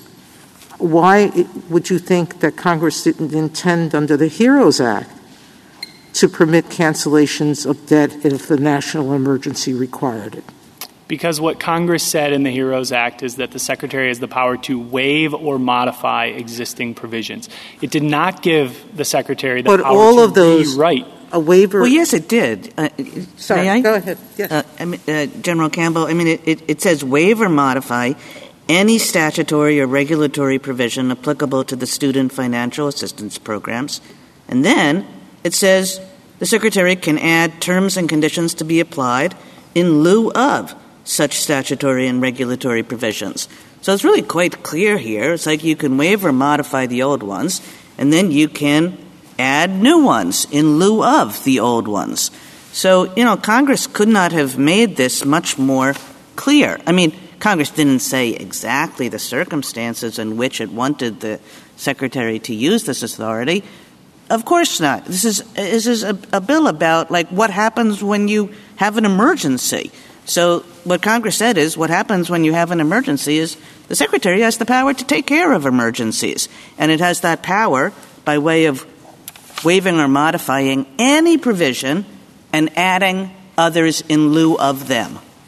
A couple of responses. The adding in lieu of language, that has to be understood to mean adding along the lines of a modification. It can't be adding just anything the Secretary wants. It has to be read in context with the terms or a waiver. Waive or modify. It's not just modify, it's waive. So it's modify, even if we take a kind of MCI-type reading of modify, through more major changes all the way up to waive. And then you can say what terms and conditions should be applied in lieu of those provisions. Congress doesn't get much clearer than that. We deal with congressional statutes every day that are really confusing. This one is not. Your Honor, I disagree that what we're dealing with here is a waiver or modification. 3 points on waiver. In terms of when we look at the publication in the Federal Register, it says the Secretary modifies the following provisions. So the Secretary didn't even purport to waive the loan discharge provisions that were cited. Second point, that makes sense because the Secretary wasn't actually excusing compliance with any of the existing requirements. The Secretary was ignoring all of those requirements and creating brand new ones to put in place a brand new program. And the third point is, again, we know that there was no waiver here because affected individuals can continue to access all those existing loan discharge programs. If somebody qualifies for the public loan service program, they're able to access it right now. So there was no waiver here. All we have is an attempt to modify, but this goes far beyond a modification because it is the creation of a brand new program that goes far beyond what Congress intended. In fact, if Congress... Do you think that there is an ability to modify provisions respecting discharge? So, is there any ability? Because there are these particular discharge provisions, right? And it has to do with death and with when your school closes and so forth. So suppose the Secretary says, that's not enough. I want to do some more.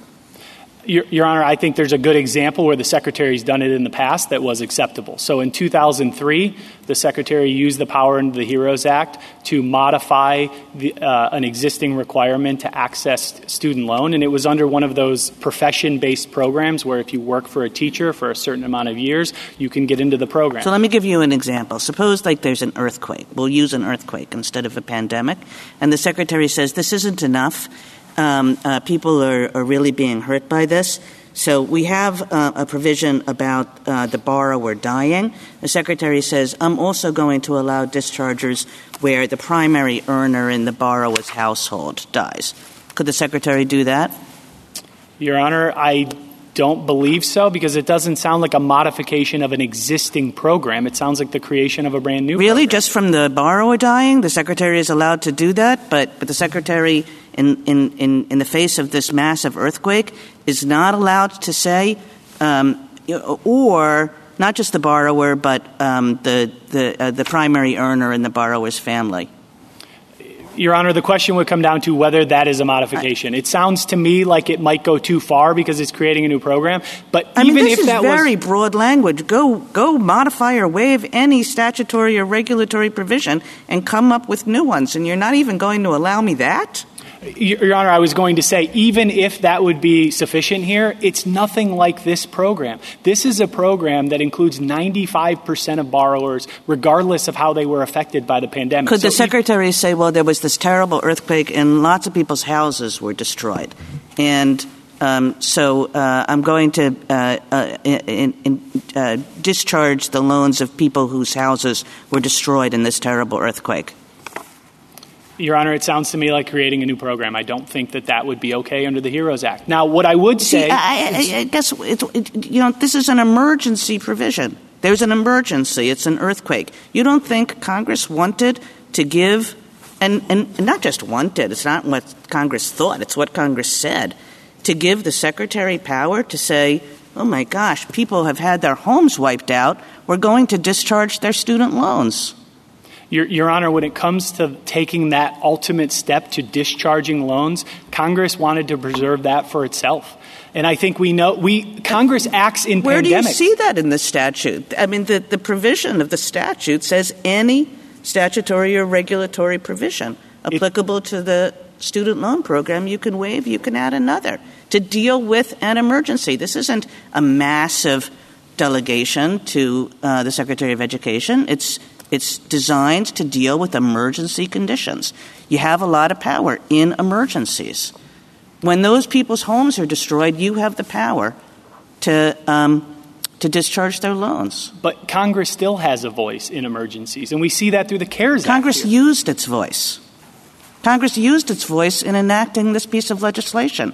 All this business about executive power, we worry about executive power when Congress hasn't authorized the use of executive power. Here, Congress has authorized the use of executive power in an emergency situation. We're in that sphere, in all those zones, we're in that sphere where the executive is acting with congressional authorization. Your Honor, I disagree that this is congressional authorization because it's not a modification. It goes way beyond that. It creates a brand new program, and that's not what the HEROES Act allowed. If the HEROES Act did allow the wholesale rewriting of statutes whenever an emergency arose, then that would create an issue, constitutional issue, under Clinton versus City of New York. And it essentially would be allowing the executive branch to go in and rewrite statutes after the fact, and the executive branch doesn't have that power. Thank you, counsel. Just pick up on the discussion that we've been having at the breadth of the statute at issue here.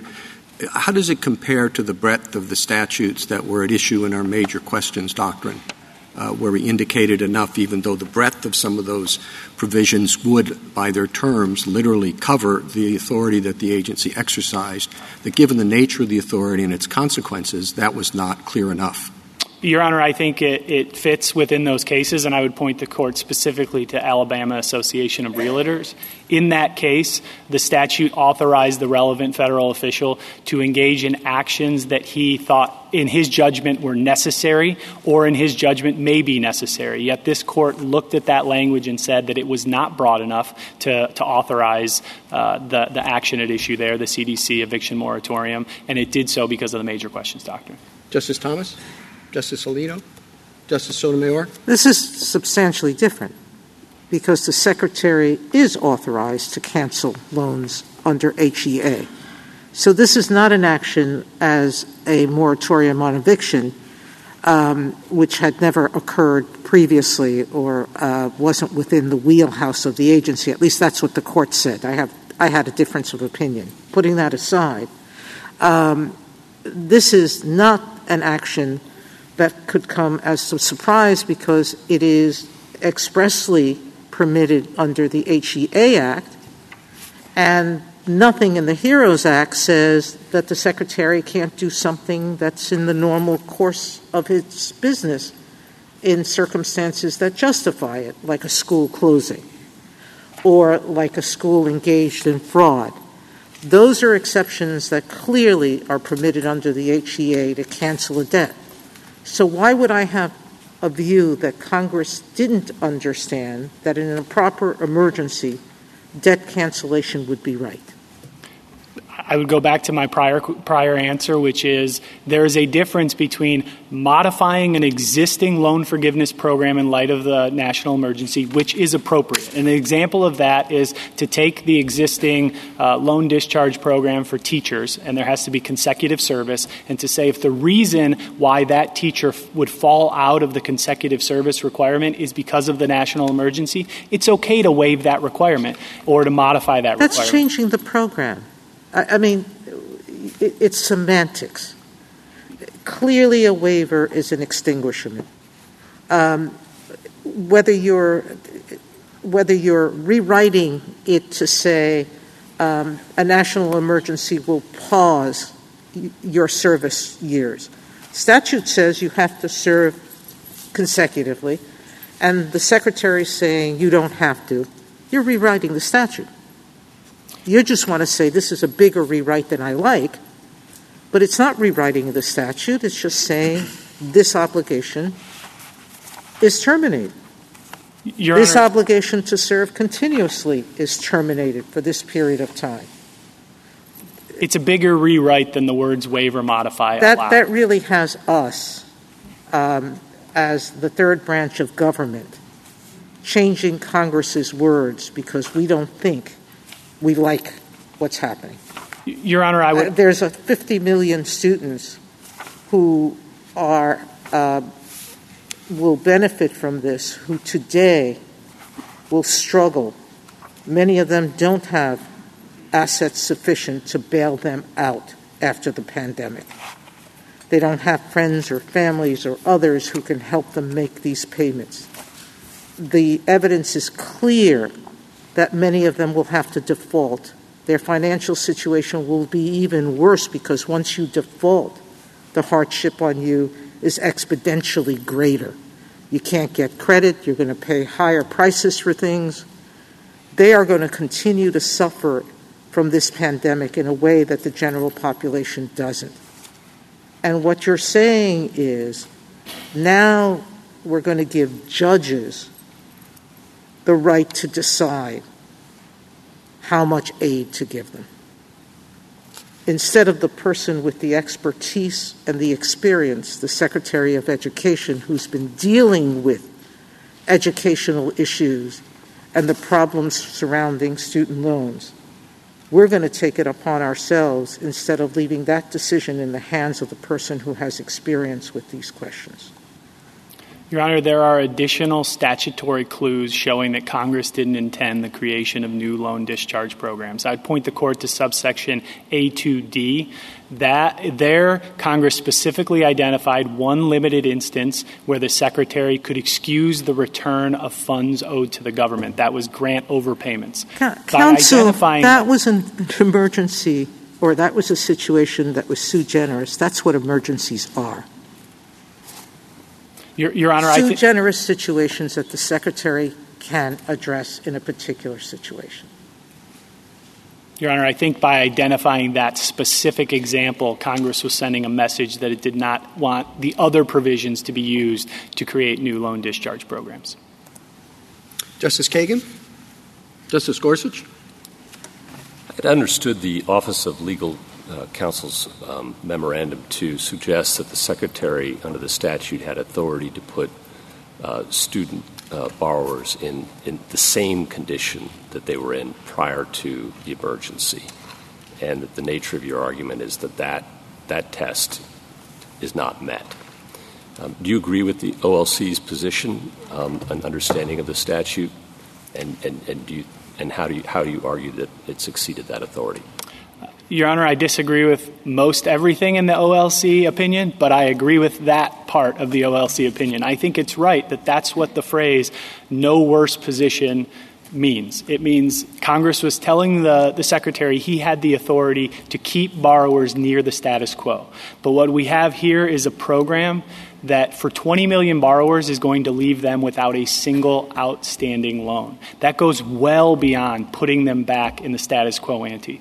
And for the other approximately 20 million borrowers that stand to benefit from this, their average debt is going to go from $29,000 to $13,000. Again, far beyond returning to the status quo ante. And I understand the Secretary has considerable expertise when it comes to educational affairs. But in terms of macroeconomic policy, do we normally assume that every Secretary, cabinet member, as learned as they are, has that kind of knowledge? No, we don't. When we're dealing with a nearly $500 billion loan cancellation program, this is squarely in the ken of Congress. Congress has the power and expertise to weigh the balancing competing fiscal implications, particularly at that scale. So this is something that's outside the Secretary's expertise. Justice Kavanaugh? I think when we're talking about emergency powers, that certainly focuses the inquiry, but that doesn't mean that the executive can't take action. And it all then turns on the language of the statute at issue and the kind of action taken. And I think you have a good argument on modify, but what do you do with the word waive? That is an extremely broad word.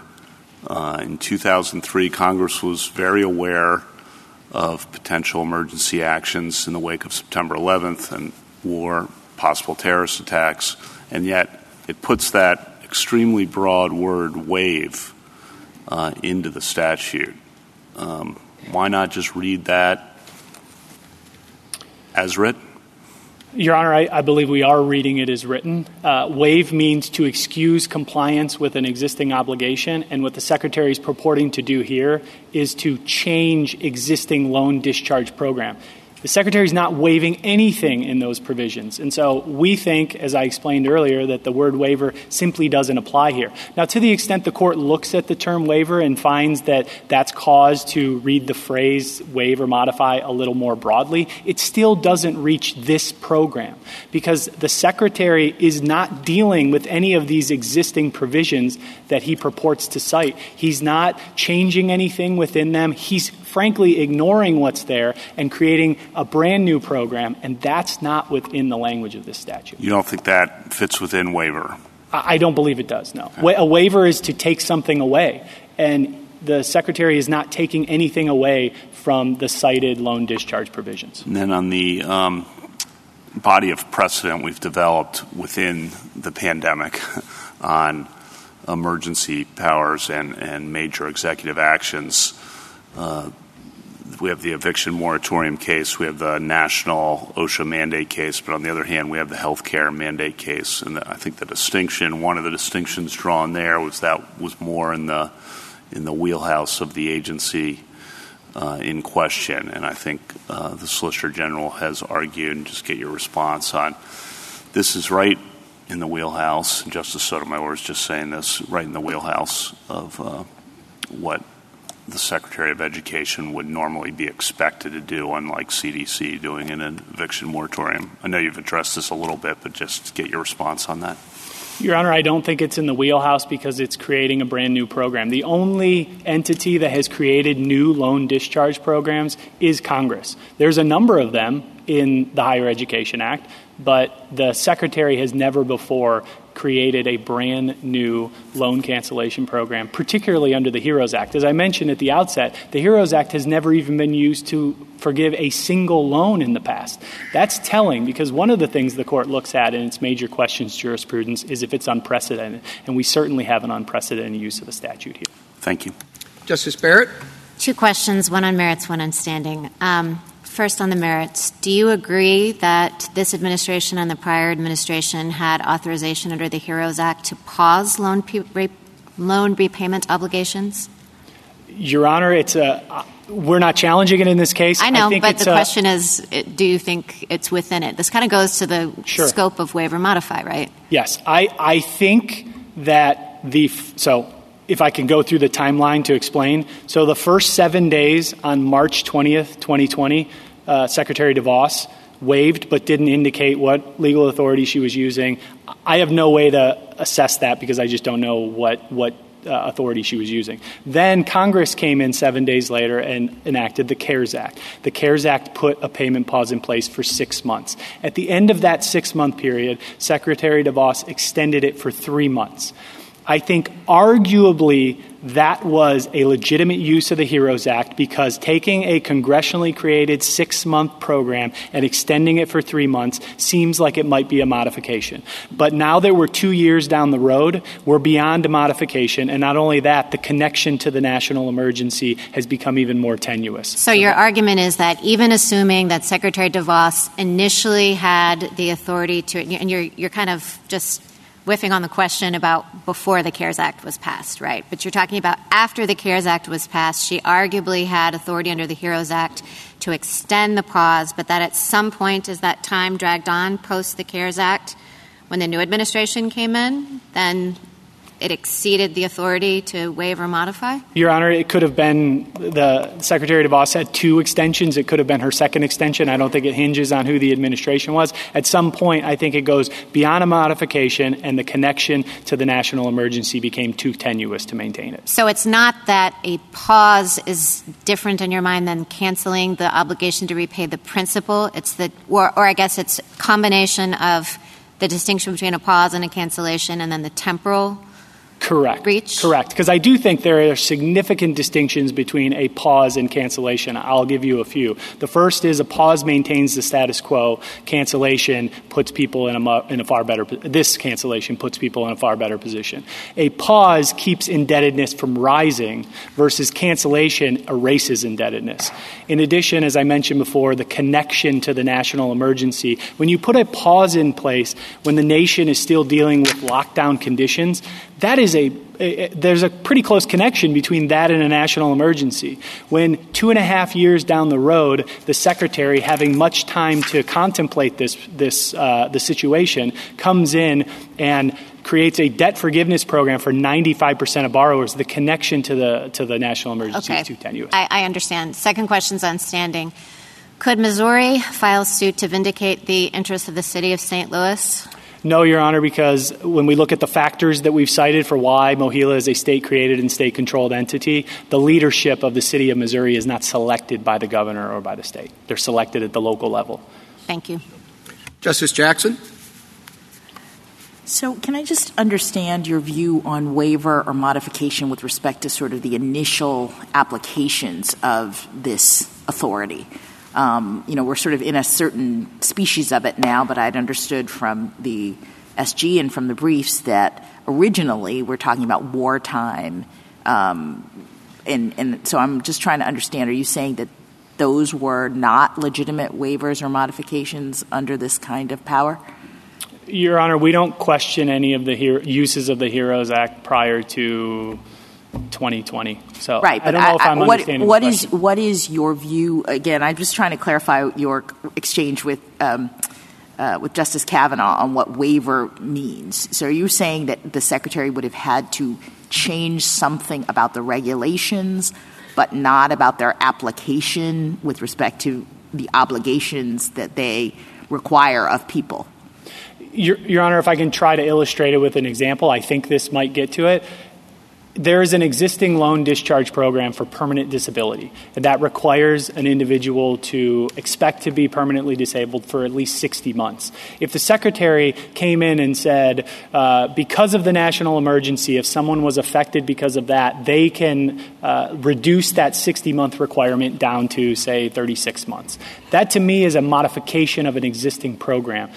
That would be an example. In terms of waiver is when the Secretary goes in and would take out an entire one of the existing requirements. And that's not what the Secretary is doing here. I understand, but I guess my question is, do you dispute that under the prior circumstances, people owed a certain amount, and what the Secretary did was modified the amount that they would owe as a result of this loan?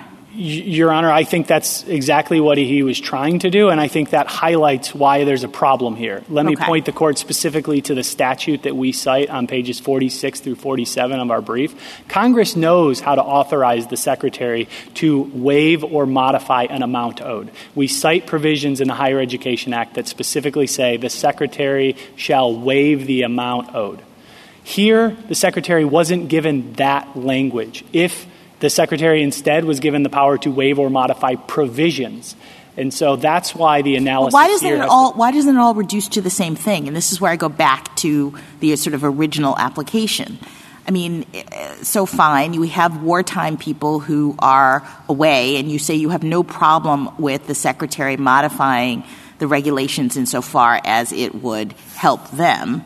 But doesn't it reduce to just them not having to pay as much? I don't understand why there's really a distinction between waiving the regulations in the way that you're reading this and waiving the amount a person owes under a regulation that relates to a loan. Your Honor, there's never been a past use of the HEROES Act that would eliminate the amount that someone owes. So I don't think there's a prior comparator to look to. Okay. Let me just ask you one final question on my big picture concern. So I was listening carefully to your opening statement, and you started by indicating that this is one of today's most debated policy questions, and you ended by saying that we, the courts, should essentially answer it by invalidating this program. And what concerns me is that to the extent you're talking about separation of powers and major questions, the judiciary is part of the same constitutional separation of powers dynamic that compels us to think about questions like the major questions doctrine. And I feel like we really do have to be concerned about jumping into the political fray unless we are prompted to do so by a lawsuit that is brought by someone who has an actual interest. So this is why I'm sort of pressing really hard on the standing point. And so do you dispute that the ordinary standing rule would be that a plaintiff cannot establish standing by asserting the interests of an independent actor or by saying that an independent actor not before the court will respond to the defendant's actions in a certain way? I mean, isn't the ordinary rule one that really doesn't cover you, and what you're asking for, in a way, is an extension of our standing principles to allow for the state to proceed with this action? Your Honor, I don't believe so. I think what we're asking for is the same treatment that the federal government got in Cherry Cotton Mills and Erickson. We're asking for the ability to assert the interests of the public corporation that the state of Missouri created, that it controls, and that it charged with performing nothing but essential public All right, so functions. we'll go back and look at that case, and if we find that the federal government had some sort of a separate interest that it was asserting, do you lose? I mean, is that your only case that is going to make it be the case that we can find standing for you?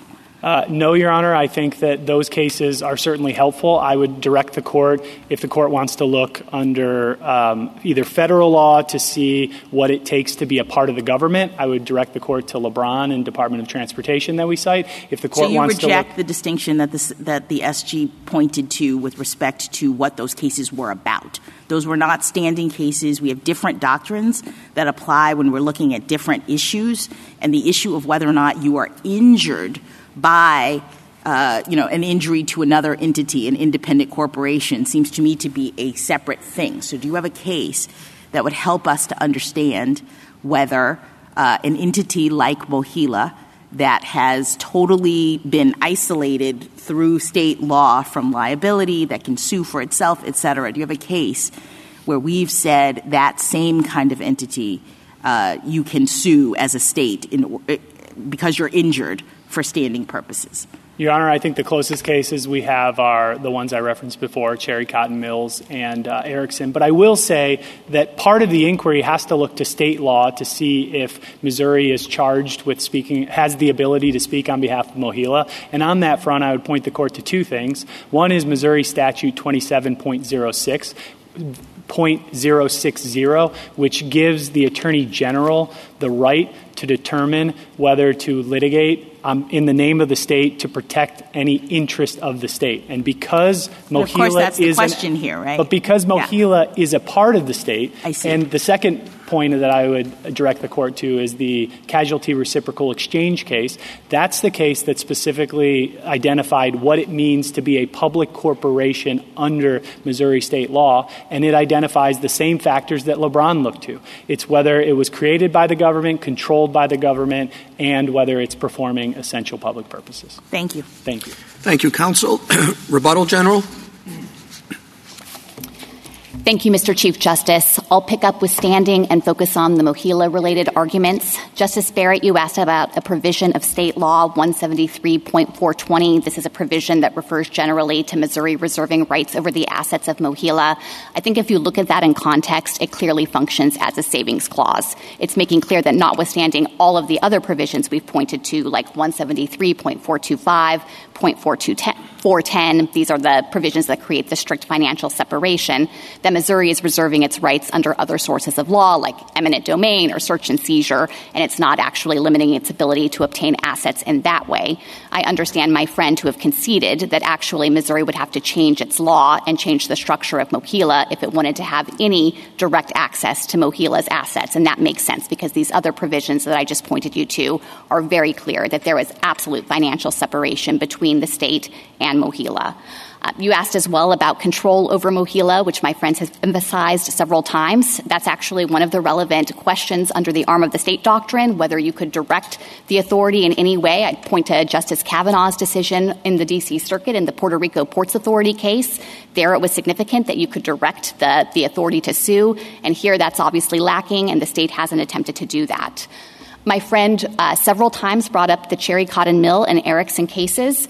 In Cherry Cotton Mill, there was an express statutory right of the United States to tax offsets, and the court was interpreting that statutory language and determined that the United States had its own interest in the statutory right, and further emphasized that with respect to that particular public corporation, and I'm reading from the language of the court's opinion, that for the public corporation, its profits, if any, go to the government. Its losses, the government must bear. There wasn't the financial separation in that case that exists here, and there was a distinct statutory right on behalf of the United States. Erickson is even further afield. It wasn't a case about standing at all, and there the United States had a contract right that the instrumentality had entered into as an agent of the federal government.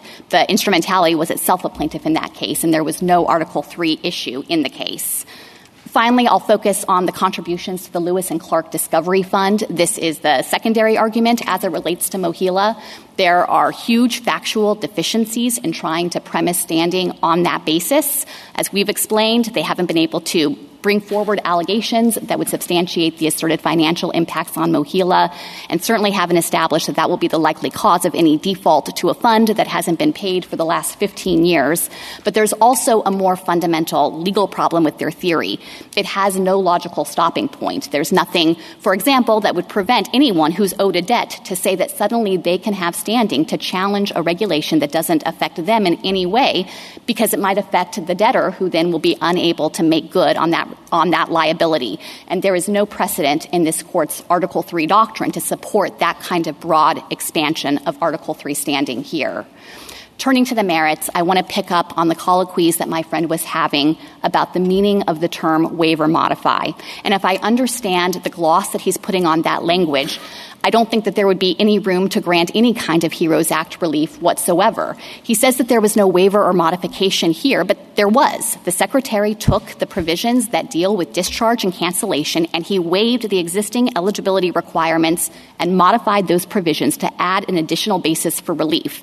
This is how secretaries across administrations have implemented the HEROES Act.